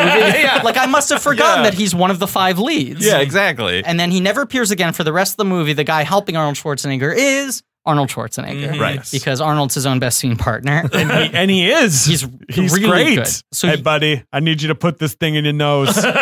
he gets to a spot that looks like the sort of warehouse where Lewis and Murphy hide out in RoboCop. I feel like it looks very It's similar. right at Yeah. RoboCop. Yep. Right. And he opens up the suitcase. He's got all the It's a Bourne suitcase. Gizmo-watts. It's got Yeah. fake IDs. It's got Right. money. It's got Red money because it's Mars money. Yeah, baby, Mars bucks. Color-coded. Space bucks, totally. He's got an electronic nose picker. Which I love that. The Yeah. animatronic thing is the weird face. And he's got weird robot face. He's got a TV screen with this video from Arnold telling him, like, look, I knew this was going to happen. You're the one guy who can take this whole thing down. It's all in your mind, but I knew they were going to wipe your memory. So if you're watching this, that's what happened. Here are the things you need to do. Number 1, get that tracking device out of your head. Sticks it up his nose. They go to this amazing robot Arnold with this like crazy extreme pained expression. And this is where I feel it's another clue that this is just all in his head, because this like elastic nostril that happens, like he's pulling this thing out. So horrific. Yeah. It's like a fucking billiard ball. Yes. Right. Like he'd just tear that nostril. Yeah. And instead he just turns into rubber face and for a his second. eyes are like bulging out of his head. And you can see It's the light of red. it like through the eye socket. Yeah. But I even think in a lot of the scenes where it is an animatronic head, like Arnold's doing a lot of face acting when big he's time. in pain in this movie. Yeah. He's in his like cool Yeah, neutral when he's in the Arnold, recall chair, he has Right. to do a lot of like, oh, no. Yeah. which he does well, and he does Yeah. it with a real lack of embarrassment. Yeah. Which is like impressive. Those for are the a star noises that big. a lion can make, and Arnold Schwarzenegger. Like, they belong in like the Museum of Noises. Like I don't know how any human being can go, and I can't do it. But everything in this movie is like a 12 in that kind of Yes. way. And if he has to like pick a thing out of his nose, it's like at a 12. Yes. But what I don't understand, and I've never been able to crack it about this movie, is like it doesn't feel out of place. No. Like all of these ridiculous rubber faces are in Yeah. this movie, and you're like, yep.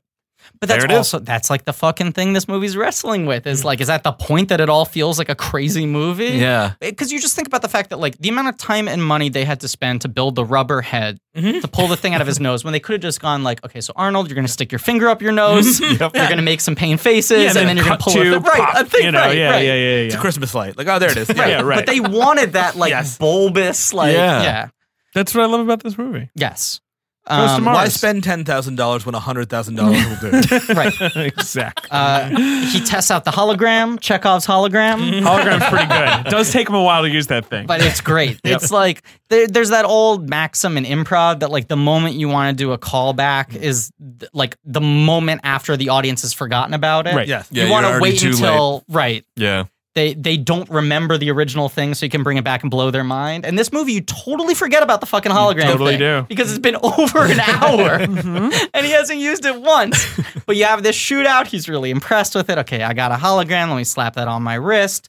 And then he puts the tracking device in the chocolate bar for the rat and goes on the run. And Michael Ironside and his boys come in and just will not stop shooting at these rats. Oh, man. It goes on for like 2 minutes. There's nothing there. The space is fairly well lit, all considering. It's his second bald villain now that I'm thinking about it, who won't stop shooting at people. Like right after Kurtwood Smith. This is his thing, is villains who look like your friend's dad. Yeah, it's really true. Yeah.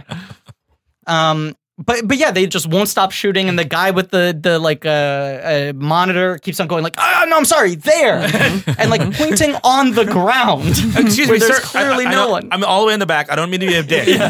When you say there, do you mean that empty space that I'm looking at? Because I could see an empty space right there. We're not on the other side of a wall. We're looking all in the same area here. So now he's on the run. Goes to Mars. He goes to Mars. He goes right to Mars. He goes to the Mars port. Goes to Mars, meets Benny. It's like Hey. We're cut over the best moment of this entire movie. Okay, go ahead. The head, the fake out, the disguise. Oh, you're right. Of course, that's before Benny. Yes. Sorry. He's going through customs at Mars. I forgot that, of course, it's at customs. Or rather, a Margot Martindale type is going through customs on Mars. Right? Oh, bravo. The Margot Martindale of her day. Who is it? I don't know. Do you know? I'm going to look it up. She's really good in this. Yeah. Because this is a tough part to play. This is what kept me out of this movie for a long time. Because I was like a coward as a kid. Like I wouldn't watch horror movies. And this is kind of a horror scene. It's very upsetting. And this is like very much like what Verhoeven does. It's like, why not have horror where there shouldn't be horror? Like, you know what I mean? Like, it could be a fun, like, Mission Impossible gag. He just takes off a mask. Right. But he removes her head. And not only that, but the moment when she starts malfunctioning. And, like, stuttering and and there's self-awareness on her face of what's going on. She's pulling. Her name is that's the scary part. Yeah. Her name is Priscilla Allen. That feels like something out of a David Lynch movie. Yes, she's totally. like pulling at the sides of her mouth. Yes. Yes. 6 feet tall and apparently the Grand Dame of San Diego Theater. Wow. According to her obituary. R.I.P. But that is the cool thing, is you can tell that she's the same size as Arnold. She's big. She's big. She's built like a linebacker. 2 weeks. Right. She comes. She's got the one answer program. How long are you going to be here? 2 weeks. Nails the delivery. Right. Priscilla. Thank you. Your cast. Please send us your sizes. Oh boy. But then they ask a follow-up question about fruits and vegetables. Right.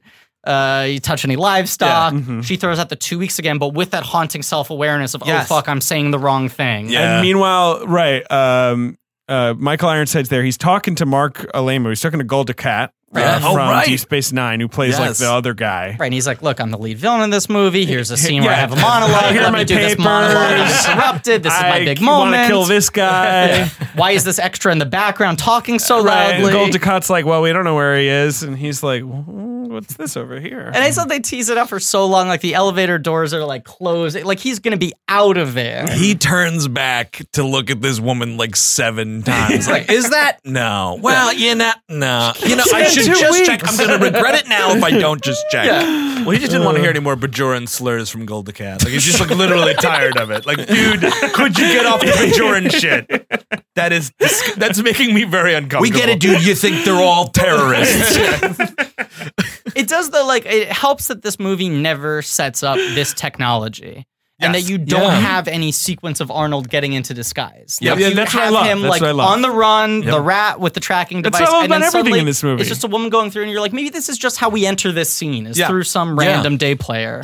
Even if you think it's Arnold, you don't think it'll be revealed by him sort of like splitting his head apart in sections and so this throwing is it at someone. Then it's a bomb that announces that it's a bomb. Once a year, I will throw in the disc at least. And literally just go to this sequence and go frame by frame.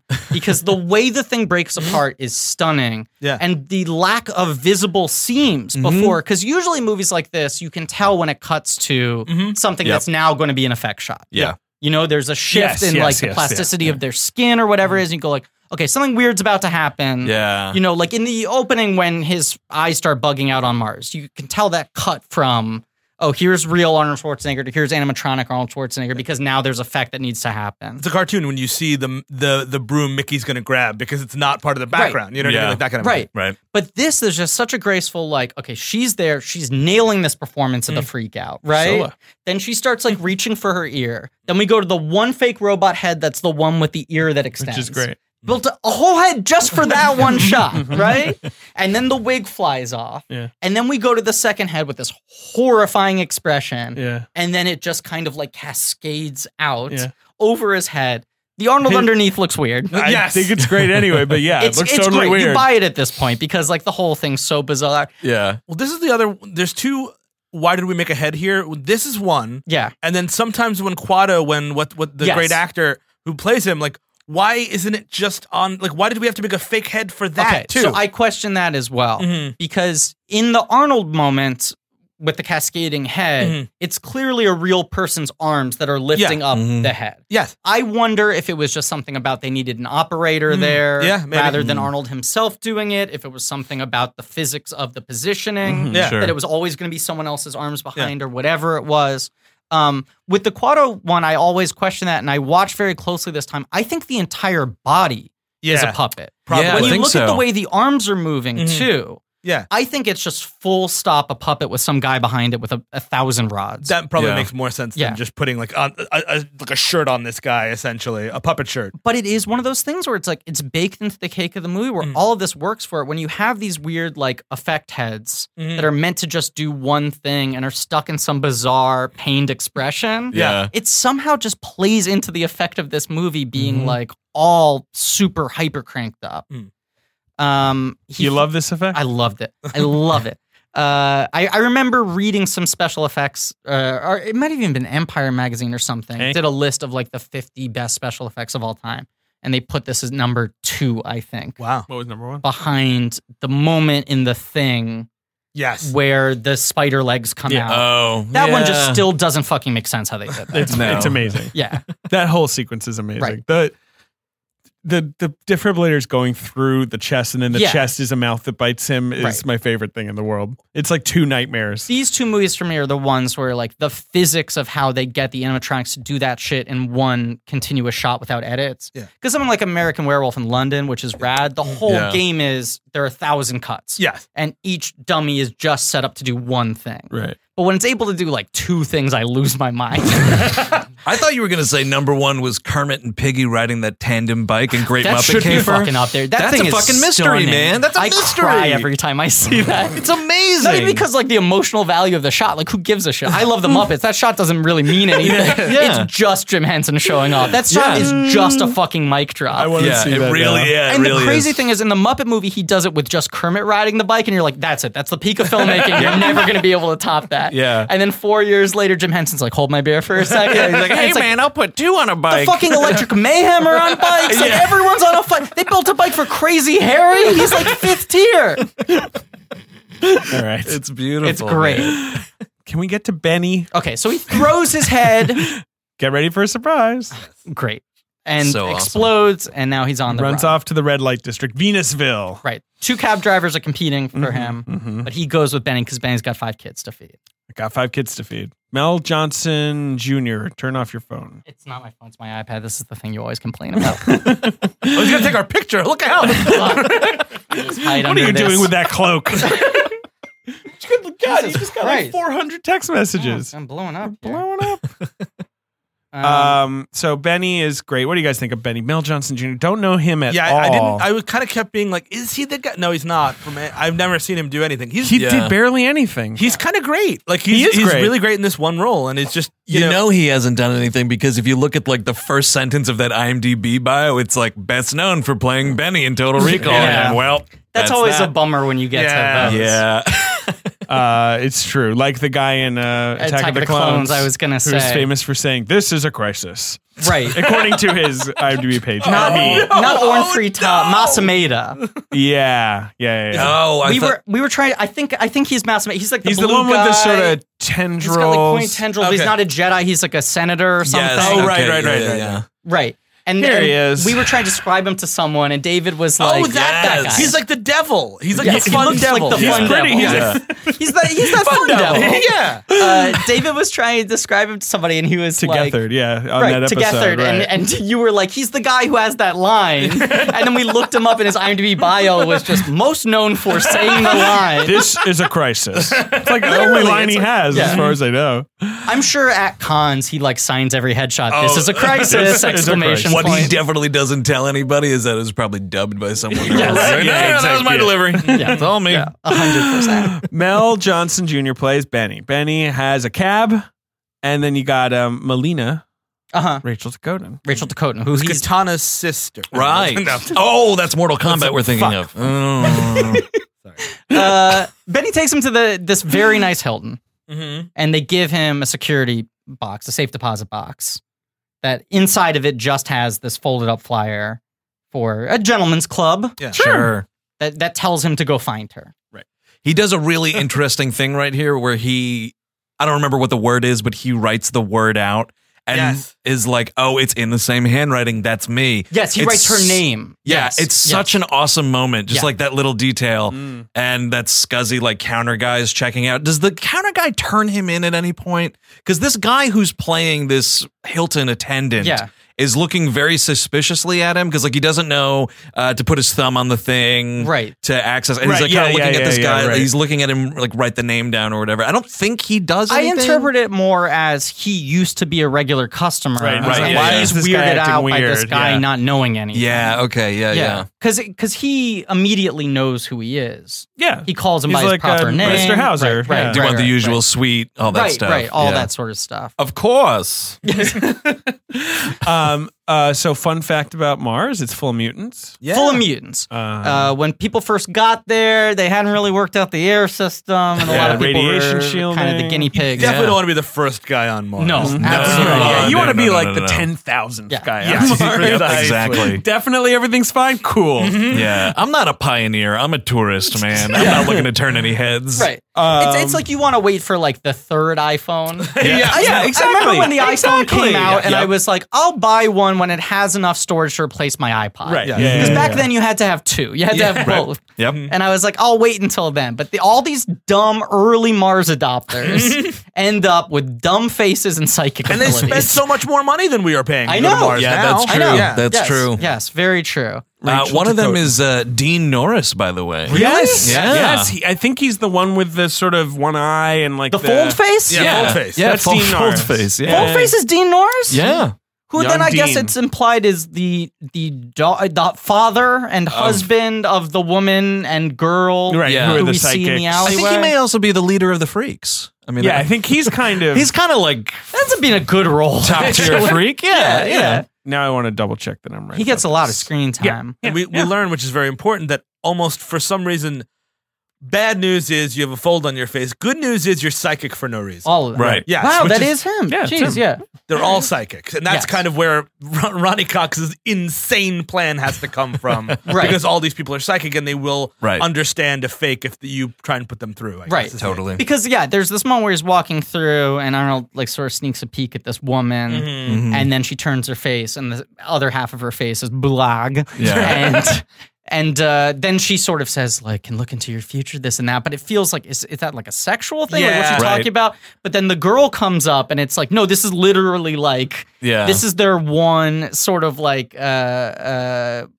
what's the word I'm looking for?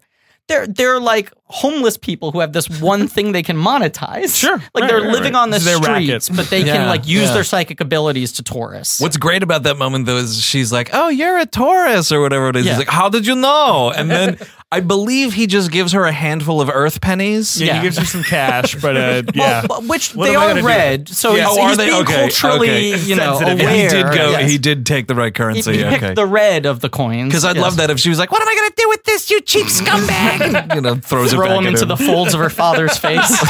Wow, these freaks are really aggressive here.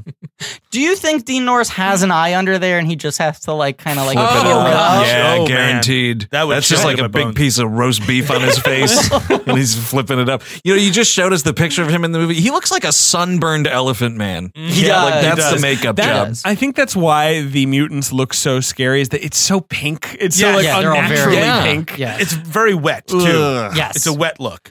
Yeah, it's a wet look. I love wet stuff. Ben likes wet stuff in movies. So Ben it checks hates out for me. explaining his Oh, bits. that's a great thing In to a totally say. non-sexual way, Ben likes any movie where things are wet. Better.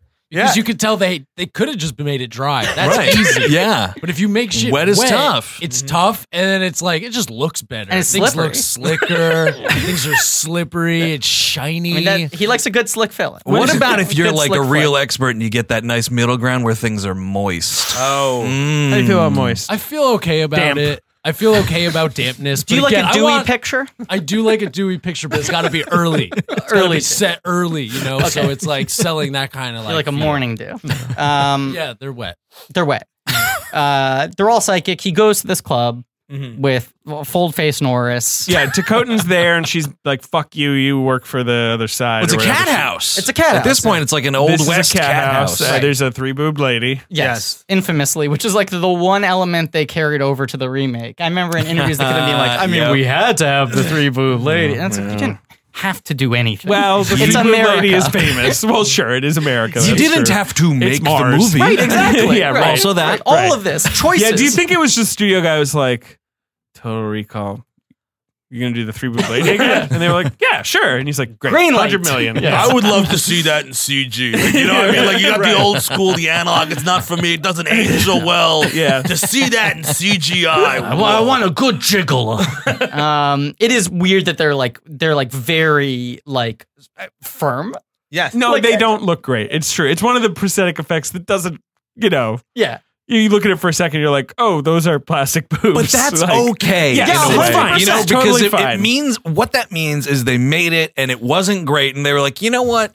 It's fine. Yeah. Because otherwise, if they look fantastic, that means hours and days and possibly weeks. We're like, no, the jiggle's gotta be better. Yeah, that's Where's true. that third tit? They're like looking? those people on like who designed like the Dead or Alive video games. So they're like, there's like a guy whose whole job is the tits bouncing. Well, His that's funny. entire job is to program The that. cleavage freckle. I told you I had veto power. Come back next week. This isn't right yet. Well, and that's Get it right. That's the other point, is that if the boobs were too good, the movie would get completely derailed here. Yeah. Because he has to turn her down. Yeah, Right. And Yeah. if they were 3 great boobs, he'd be like, you know what, give me a mulligan of like an hour. I believe Benny has the I wish I had more hands or whatever line. Okay, Benny. Yeah. Well, all right. So, 2 comedy points. Yeah, he gets 2. Benny's throwing a lot of paprika on the sandwich at this point, which is another thing I like because I feel like Benny is like tiptoeing into being like, Jesus Christ, this feels like a parody of a comic relief character. Yeah. Right. Yes. Which he ends up kind of being. Yeah. Like it's a Right. guy performatively And then he's a trying parody to be like, of a villain. Like, Right. or he's like suddenly like, I'm going to drill you to death. Right, Like, there's no Benny. subtlety in any corner of this Very movie. aggro. Yes. Very aggro at all times. But he finds Rachel Takotan, who's very she excited blows to see him off. Well, no, first she's excited. Yes. I guess so. And then she's like... Because okay. he's not him, and Right. she's like, Oh, "Oh, are right. you?" Yeah, right. Yeah. She thinks it's like her great love coming back. Yeah. And then he's in sort of detective mode. Well, doesn't she say something about like he's presumed dead? Yes. And, she's like, why wouldn't you send word that to me, that you were still alive and whatever? And he's like, no, baby, I promise I have no idea who you are. Right. My name is Quaid. I live on Earth I with, live a, with wife. a wife. Right. And then she's furious. Yes. She's Right. mad then. Right. Because it's like, oh, I was sleeping with this guy. She's like, oh, the wife. How long have you had the wife? Like, you know what I mean? It's right. that whole thing. Yes. Yeah. 8 yes. years. With that old story. Yeah, I know. And like right then is when the doctor shows up, right? I love that scene. It's Yes. right around then. Yes. Yeah. Yes. Roy, which is a great Roy scene. Brocksmith. And he waits. I love that guy. It's a Oh, it's parody great. of like tech Yes. support in Vanilla Sky, which is many years later. Like that thing It where is. the guy's It's like, very similar. all right, this is a dream. Hello. Yeah. Like, I am here Right, I'm to a program. interrupt your dream. Yeah, Yes. I'm designed to look like a nerd before you make any cracks about my appearance. I'm wearing a tweed suit. Right. Like, He's the second of, I think, at least 2 Seinfeld bit actors in this movie. Well, Quado, Marshall Bell is the animatronic itself, Yes. Who is that played guy the on puffy Seinfeld? shirt. No. I think that guy was on Seinfeld. yes, he though. was. Oh, You mean Quado or do you mean this guy? Because this guy was definitely This guy was on Seinfeld. This guy, the doctor, was the landlord in that episode where he's like, oh yeah, Babs Kramer, what a whore that lady was. And Kramer like gets really pissed. Yeah. And then the little person, prostitute, Okay, is right, Mickey's she's love interest in the Mickey's love stand. That's right.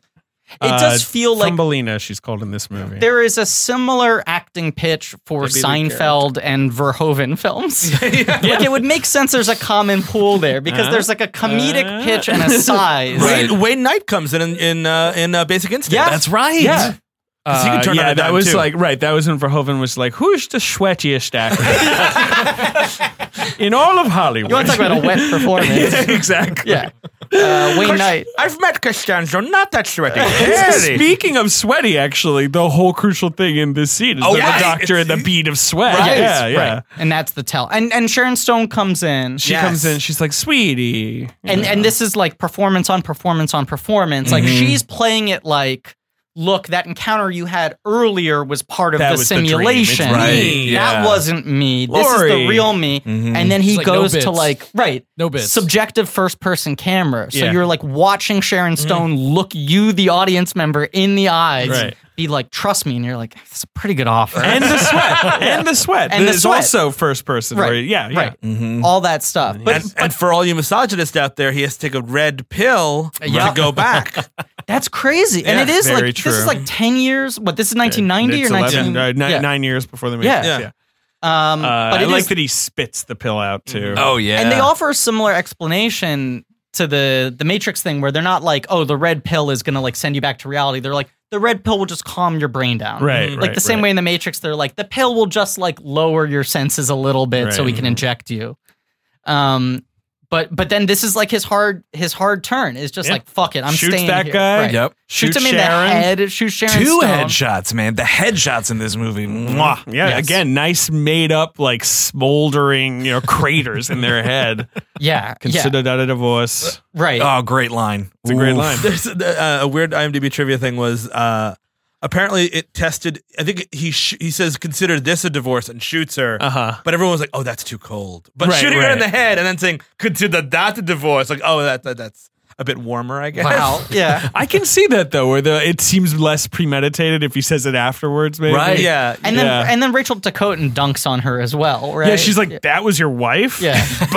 like or what? I don't know. Sharon Stone, you loser. Sharon Stone circa 1990. No, thank you. Yeah. Hard pass. It's also a who shot first thing though, because she's definitely going for She's a gun. going for the gun. Yes. She's going for the So, gun. She's got her.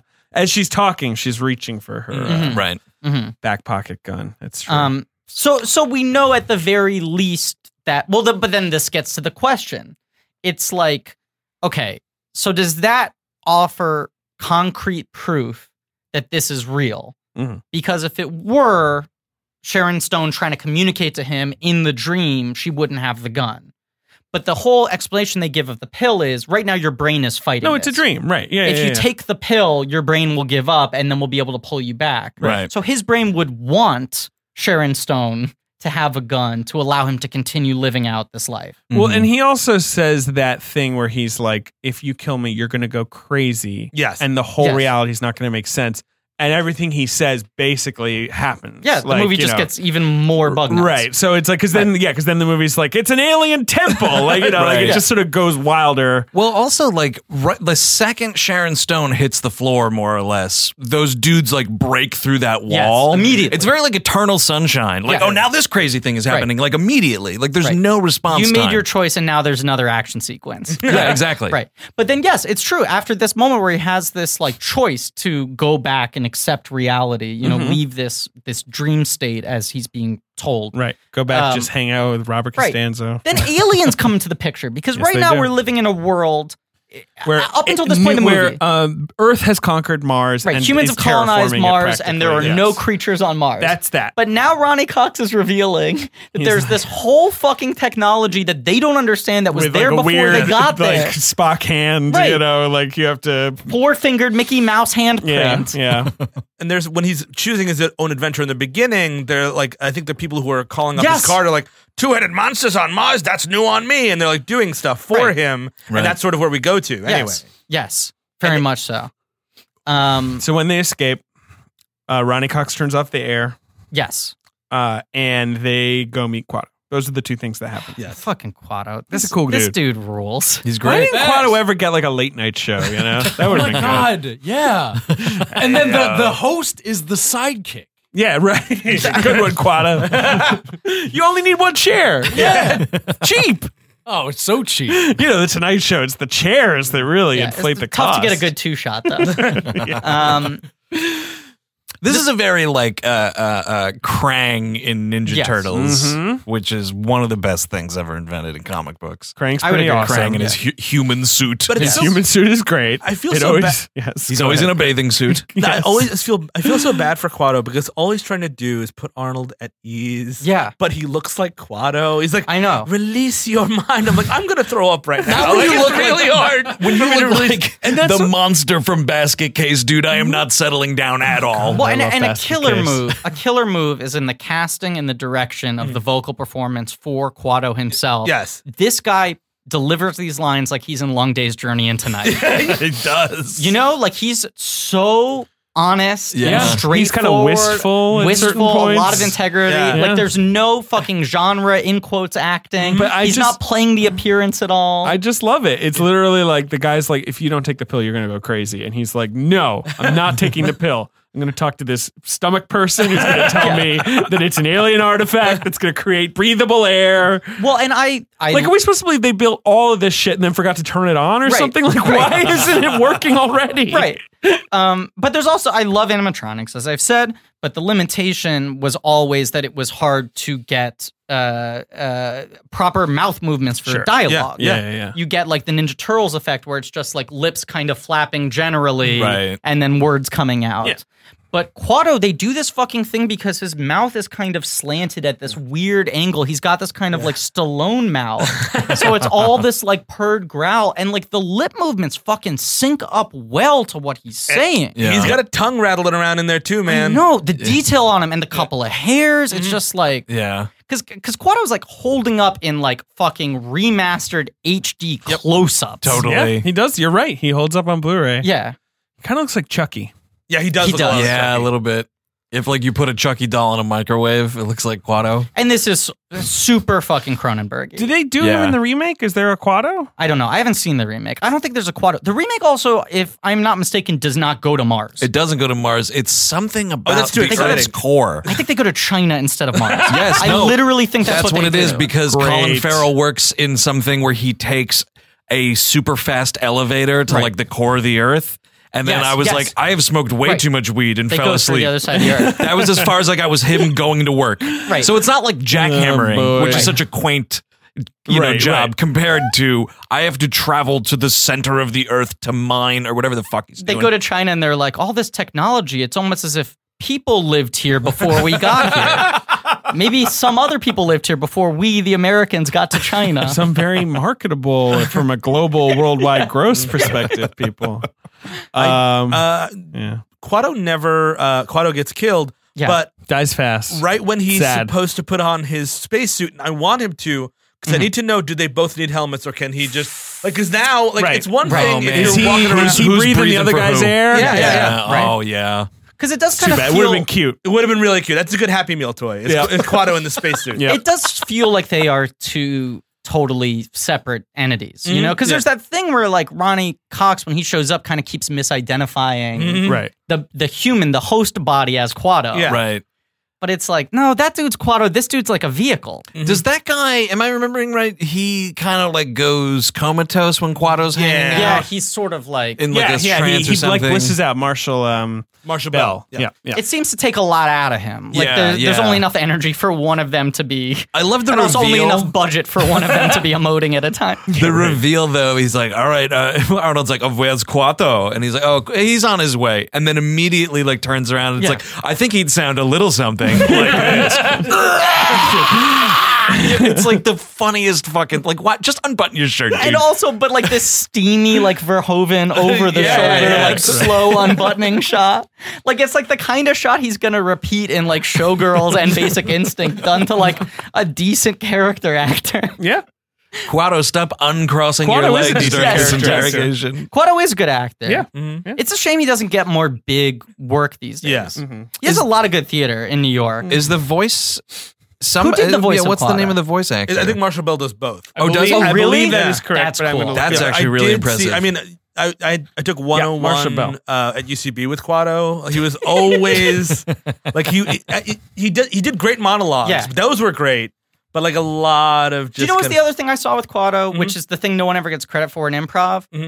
I saw him do a Herald once where he never came out during a scene. He just played support for everyone. Oh my God, that's you know the what I'm kind of guy saying? he is. Like he didn't initiate or even come out for a single scene. He was just group games. I'm always the waiter. Quado would love to be the waiter. Right, because he was just like, I want to stand, I want to be the utility player on the back line looking for ways to plus the scene, tie the threads. Crazy though, never on a Lloyd team. Never on a Lloyd team. Quado never made a Lloyd Wow, team. that is a deep cut, Ben. It's been a while.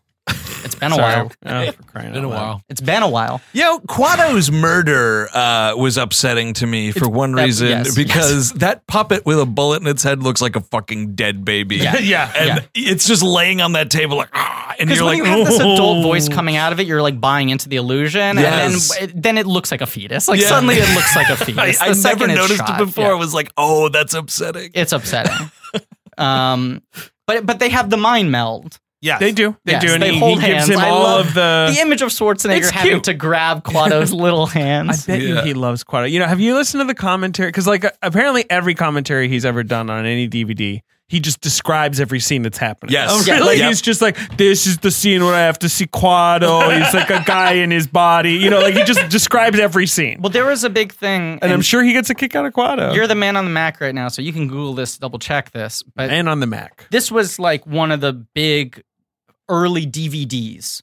You know, because a lot of the early DVDs either like had no fucking special features, Right. or it was stuff ported over from like a Laserdisc special edition from 10 years I would say earlier. this had 6 different a iterations. lot of Like, releases. But even from the first one, they put a lot of shit on there, and I believe they paid Arnold Schwarzenegger $1 million for the commentary. Oh my God. I believe it was like a big stat at the time that it was like, we're making big plays for DVDs. Yeah. Commentaries are going to be a big thing, and Lionsgate, I think, had the home video rights and paid him $1 million for the commentary. I don't have that for you, at least Okay. from Googling, because there is just so many supercuts of his commentary that Sure. I think the own Total Google. Recall one though is the famous one that hit That's YouTube the at big one one. Yeah, point. yeah, yeah. It's- Now this is it's me and my best bud, Robert Costanzo.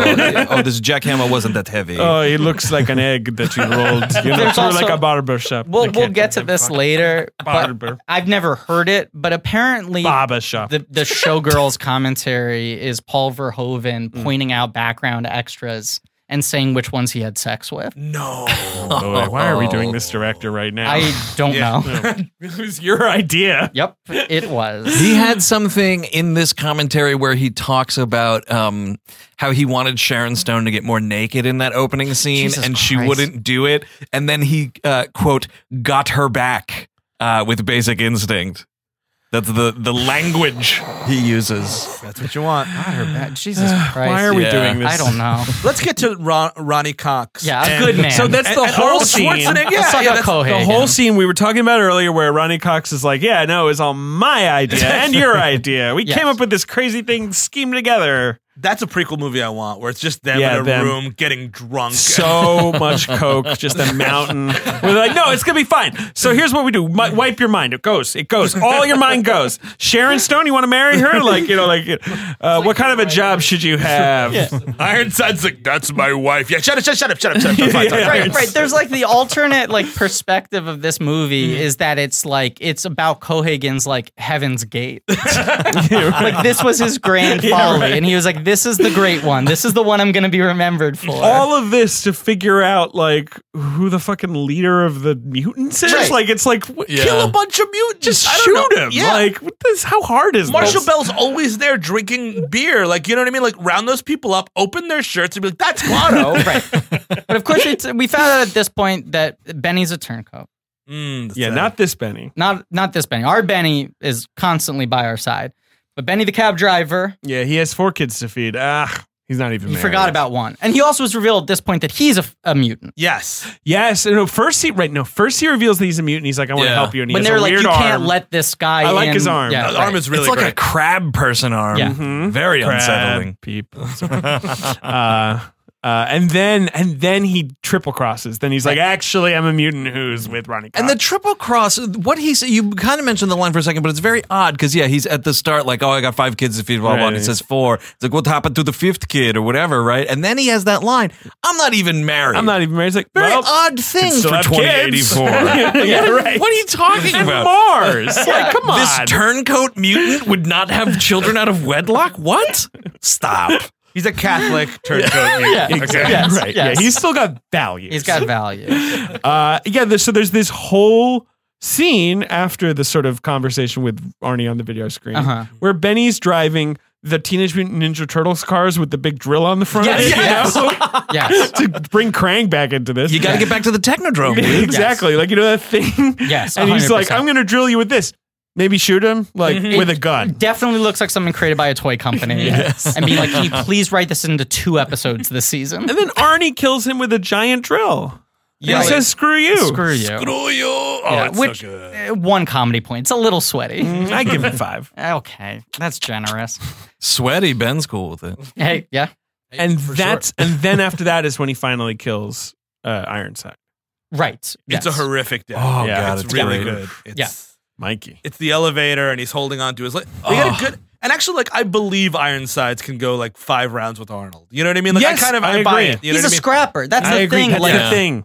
He's not big, but he's cutthroat. And you're just like, this guy's got no quit in him. He's going to play dirty. If you try to punch him, he will bite you because his mouth is open. That's why his mouth is always open. Yes, exactly. He's trying to save time. That's the thing, though. It's not necessarily that he's like super strong like No, Arnold. no. He just gets hard off of pain and Right, feeling right, pain. right. Not giving out the pain, but Right. feeling it. Like, yeah, fucking kick me in the That's balls, a dude. Do superpower, it. is he wants Yeah. to be kicked. Yeah, exactly. Yes, yes. He's sort of unstoppable in that Yes. way. Because even Ronnie Cox doesn't like him that much. Even he's like, he really does my plan. This guy's a little much. Yeah, exactly. He's like, oh, yeah, this guy, he wasn't in it. Fuck that guy. Right. And then the last 20 minutes of the movie are just them going, Yeah, there's a lot of breathing. Well, he very cleverly realizes that he can do a live long and prosper and fit his hand onto the activator. That shouldn't be a thing that works. yeah, by the no, way. it looks like a fingerprint reader. He Yes, does yep. not have an alien hand. Maybe Benny's hand. the could have grooves done are it. totally different. Yes. but he- Oh, that's what he should have had to do, right? He runs Get back to Benny's the drill hand. car,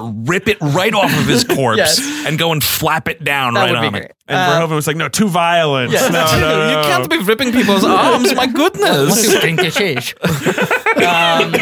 But he activates it, and no one really knows. It's like the Omega 13. No one knows what it's going to do. Right. And but then suddenly the air starts coming back to the people of Mars. But it takes a while. It takes a while, and as you said, there are 15 minutes of him and Rachel Ticotin. There has to be a point when your face turns into a cartoon that it can't come back. I don't care when you know what I mean? I Like, agree. Yeah, it's like, not, like, it should have after effects. Yes, at yeah, least. exactly. Your sure. eyeballs are Your still eyes are bleeding. half out, Yeah. right. Like, and I know 100% that the shot is just the earlier shot reversed, but that shot where his bulged eyeballs go back into his skull is gorgeous. It's unbelievable.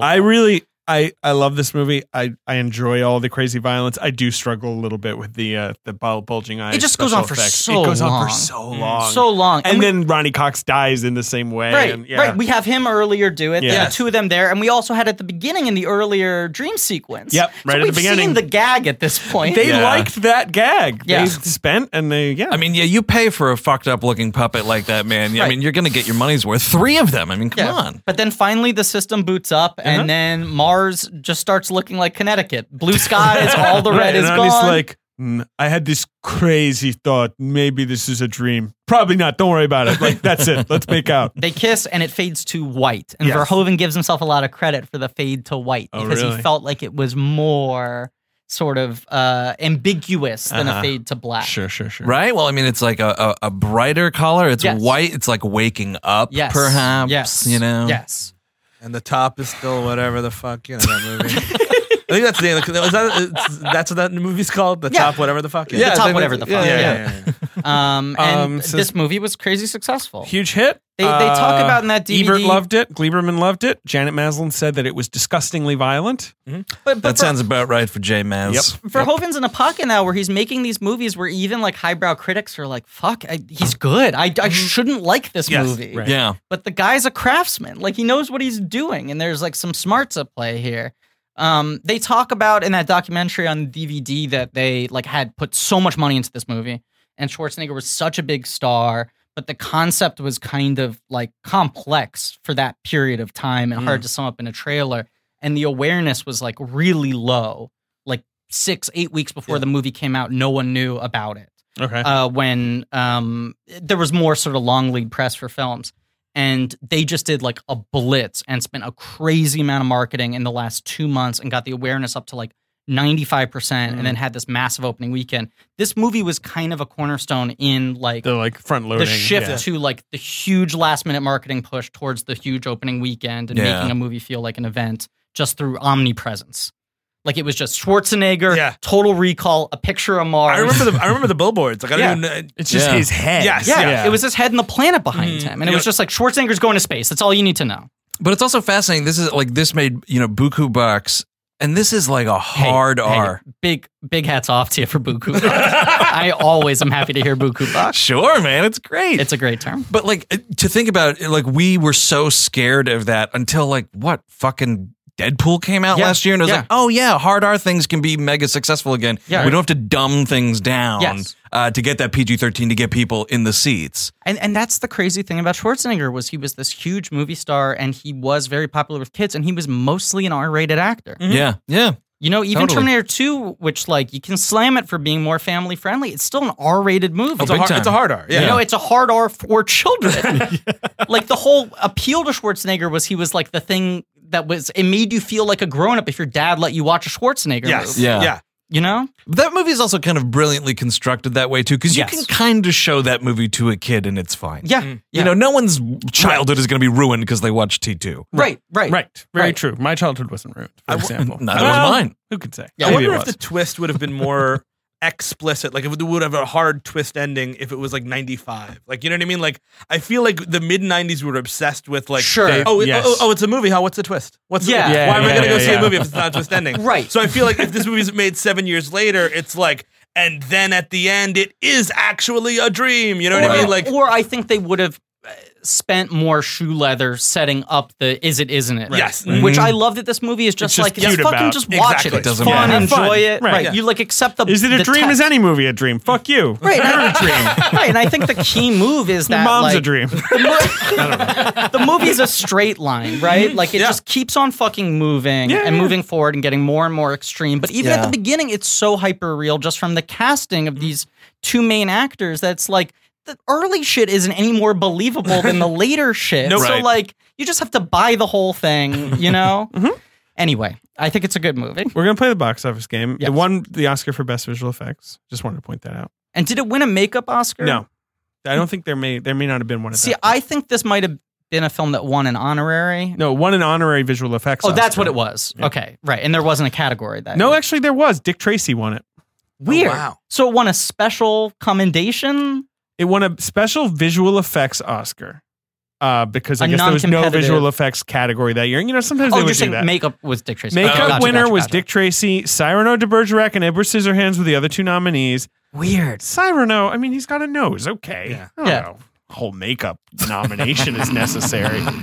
All right. So it opened. This is the box office game, guys. Griffin's gonna try and guess the box office. Okay. The other movies at the box office of June the 1st, 1990. Wow. Middle of summer. Yeah. It opens to $25 million. Huge opening. It made to no, that's adjusted. Fuck that. It made like $119 million, something like that.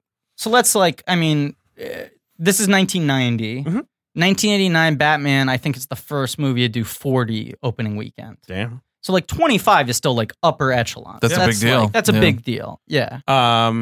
Yes, so it made 119. Okay, so number 2 is the third part in a trilogy of movies. It ends here. Come on. It ends here. Come on, because you think you know it already? Yeah. 1990, third part in a trilogy that ends here. I'll say this one's easier than the fucking next one. Really? And you think this is a gimme? I don't have it. I think it is. Yeah, I do. It's an action franchise? It's Back to the Future Part 3. Bingo, guys. Good job. I was like The Godfather Part 3. Like I really did. Same. I believe that is 1990. Yeah, Back to the Future. Back to the Future Part 3, which is, kind of a flop, like low key. It made Does under 85. Right. Yeah, not great. Because the first I mean, still like a lot of money by today's standards. Are you talking final domestic or worldwide? Domestic. Okay. Domestic. We stick to domestic. But what was the final domestic there? By Back to the Future 3, $87 million. Yeah, which is like still profitable and big. Like way more than it double its budget. The first one does like way over 200. The second one does way over 100. 118, There's like diminishing returns. 118, it's the third time you're asking this of people. Right. There also is that weird thing where it's like Back to the Future 1 is like a movie that uses time travel as means to an end to tell this like story about like what if you were the same age as your parents. Yeah. Right. Back to the Future 2 leans in and is like, what if it's just fucking we investigate all the notions of time travel? Right. Back to the Future 3 is like Bobby Z wanted to make a Western. Big It's time. so small in ambition. But they don't have any bones about telling you No, that. not Like right. they straight up will be like, yeah, I don't know. I One love thing Westerns. we want to Fuck do. it. Yeah. It's great. We want to put Christopher Lloyd in a cowboy hat and that's it. Okay, number 3. Number 3 is a new release this weekend as well. It's based. It's an action comedy with a title based on a Leonard Cohen song. The title is a Leonard Cohen song. I just like that fact. I'm your man. No.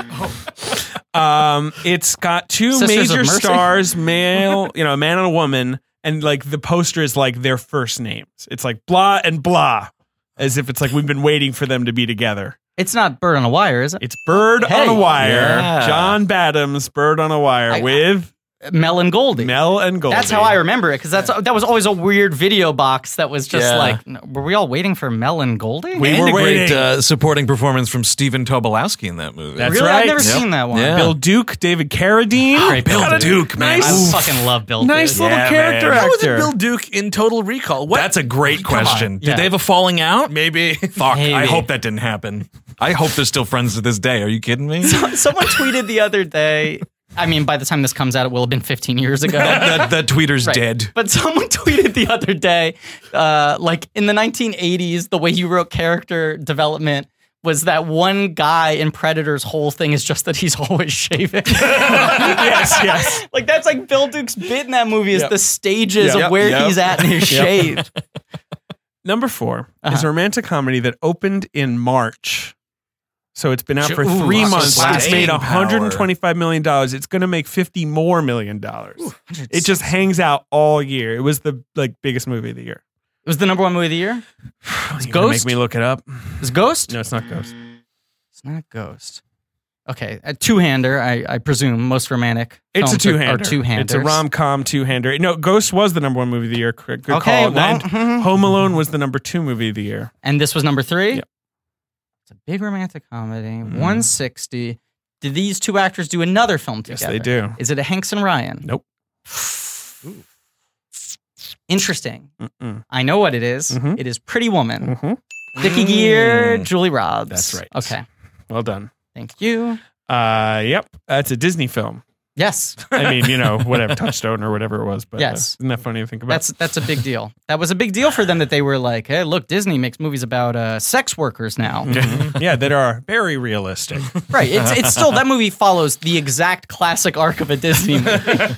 It just has different outfits. I think her mom is Wardrobe. dead in that movie too. Yes. Yeah, truly. She's like a Disney princess in that movie. Yeah. You're right. There's Number also 5 that talking rabbit. Yeah. is a comedy starring one of the big comedy actors of the era. 1990. That I swear to God, the pitch is just like, what if this guy had this job? I just don't know how. I don't know how to fucking describe there were this too movie. many of those. Exactly. Where they were like, I don't know, fucking Eddie Murphy, that was he's replaced in the travel 2000s. agent, like That formula was replaced in the 2000s by what if Will Ferrell played this sport? yes, oh God, That's what that became. Yep. What if this guy had this job? It's from the 90s. It's one big stars. It's not Eddie Murphy. I assume It you is not. use that as It's a a white funny man. example. It's a white man who has a job he should not be holding down. I don't know. No, he should be holding it down. He's wearing a suit with a tie on the cover, and he's kind of going like this. I'm really narrowing it down, right? He's got a mustache. He's got a mustache. Do you need more clues? Annabella Shura and Fran Drescher are in this movie, as is Lori Petty, your favorite, Tank Girl herself. Film was not a success. It's a big comedy star. So Directed by Roger Donaldson, the famous New Zealand director. Yeah. So where is this in this comedy star's career? I guess he's hot. He's hot. But this one doesn't do well. Has he? This is a passed real his, tough Is he one. past his peak? No, Or does he still really. have glory days ahead of him? He's got He glory lives up days to ahead. the stereotype of this job. Sure, it's Right? kind of a tough clue, but yeah. If you get this, my mind is blown. Is it Cadillac Man? It's Cadillac Wow. Man, starring. He is making that expression in the poster. He totally is. And the mustache and living up to the job. Yeah, okay. I will show you. Good clues, Sean. Good The clues. poster is a bunch of, but like, isn't that literally? It's just like, Yeah. What if Robin Williams was a car That's salesman? the movie you're gonna go see. Yes. You got me. Yeah. Is the bit just like car salesmen? They're jerks. I think kind of. Probably. Yeah. Are we done? Let's make the movie. Yes. Tim Robbins, I believe. Yes. Yeah. So that's your top 5. Other movies, you got Teenage Mutant Ninja Turtles, which is a huge hit of the year. Was which the you mentioned. biggest independent film of all time. Hunt for Red October, which is a great movie that I love dearly, about a nerd who goes to a submarine. He's so nerdy in that Working movie. title. Joe versus the Volcano. Ooh. Oh, so there was a Hanks and Ryan in there. That's true. Yes, their least successful effort. Yep. Yeah. Okay. All right, we're done. We did it. Gentlemen, thank you so much for being on the show. Of course. Thanks for having us. So much Hope you had fun. It was nice to talk about a movie. Are we going to say the same thing? A good movie. Yeah. A good, fun movie. Well, I'll leave you with this. They just greenlit a Murder on the Orient Express sequel. Fuck. To be written and directed and starring Kenneth Branagh. Really? He got that? Congrats to him. That's a So big don't worry, difference. guys. You'll have material for Is it going to be a Murder on the Nile? Death on the Nile. That's what That they is do in the correct. fucking end of the movie. Oh, really? Wait, they have a fucking post-credits teaser for someone Death on the literally. Nile? It's the last lines of It's the like film. the Someone phone's ringing. comes up to Someone, him. like the Nile's calling. Are you Hercule Poirot, sir? No, Hercule Poirot is on vacation. Like he does that, God. and he's like, "But why do you ask?" And he's like, "There's a death. I swear to God, that's what he fucking Does he says. flip it over and it's a fucking card of the Joker on it? it's a postcard from the Nile. Yeah, he says, "There's been a death on the Nile, a flair for the theatrical, like you." No, but he does say there's been a death on the Nile. Dude, we gotta go see this movie immediately. I went to see it. I was sick, like fighting a cold, wanted to be in bed, but I had to do a comedy show with my sketch team, Nipsey, at the UCB Theater. And there was a 3-hour chunk of time between our tech rehearsal and our show. And I was like, I don't have time to go home and take a nap. I need to do something. Maybe I'll go sleep in the theater. That's how I saw Smoking Aces. Truly. So I was like, matinee, I'm going to pay $8.75 to see Murder on the Orient Express. That's and the way you do it. If I don't like it 30 minutes in, I'm writing this off as a nap. And that's exactly what I did. I saw the character introductions, I saw Perot solve it, and I saw that ending. I have no idea what you happens missed in the Johnny middle. Depp getting stabbed over and over again. I saw his introduction, and that's when I said, nighty-night. I saw him doing a lot of business, and I said, Fay Dodo. I need to see it. I'm gonna movie past Hey, that can one. I tell you something? Definitively, you do not need to see that movie. Oh, I need to board the Orient Express. Board the one driven by Lumet. Yeah. Guys, thanks Thanks so for much coming, being on the guys. show. Thanks for Listen to having We us. Hate Movies. Yeah. What the hey? You can find us on Twitter. We also have a Patreon as well. Hey. Yeah, Hey, you man. know, just, Let's talk about Boku Bucks. That's something. That's something. It's something else. Yeah. Please remember to rate, review, subscribe. Agreed. Thanks to Ange Fergudo for our social media, Joe Bone and Pat Reynolds for our artwork, Lee Montgomery for our theme song. And as always, don't make the 3 boobs that good. It's fine if they're okay. It's actually better if they're okay. I need to pee. All right. Great. Thank you.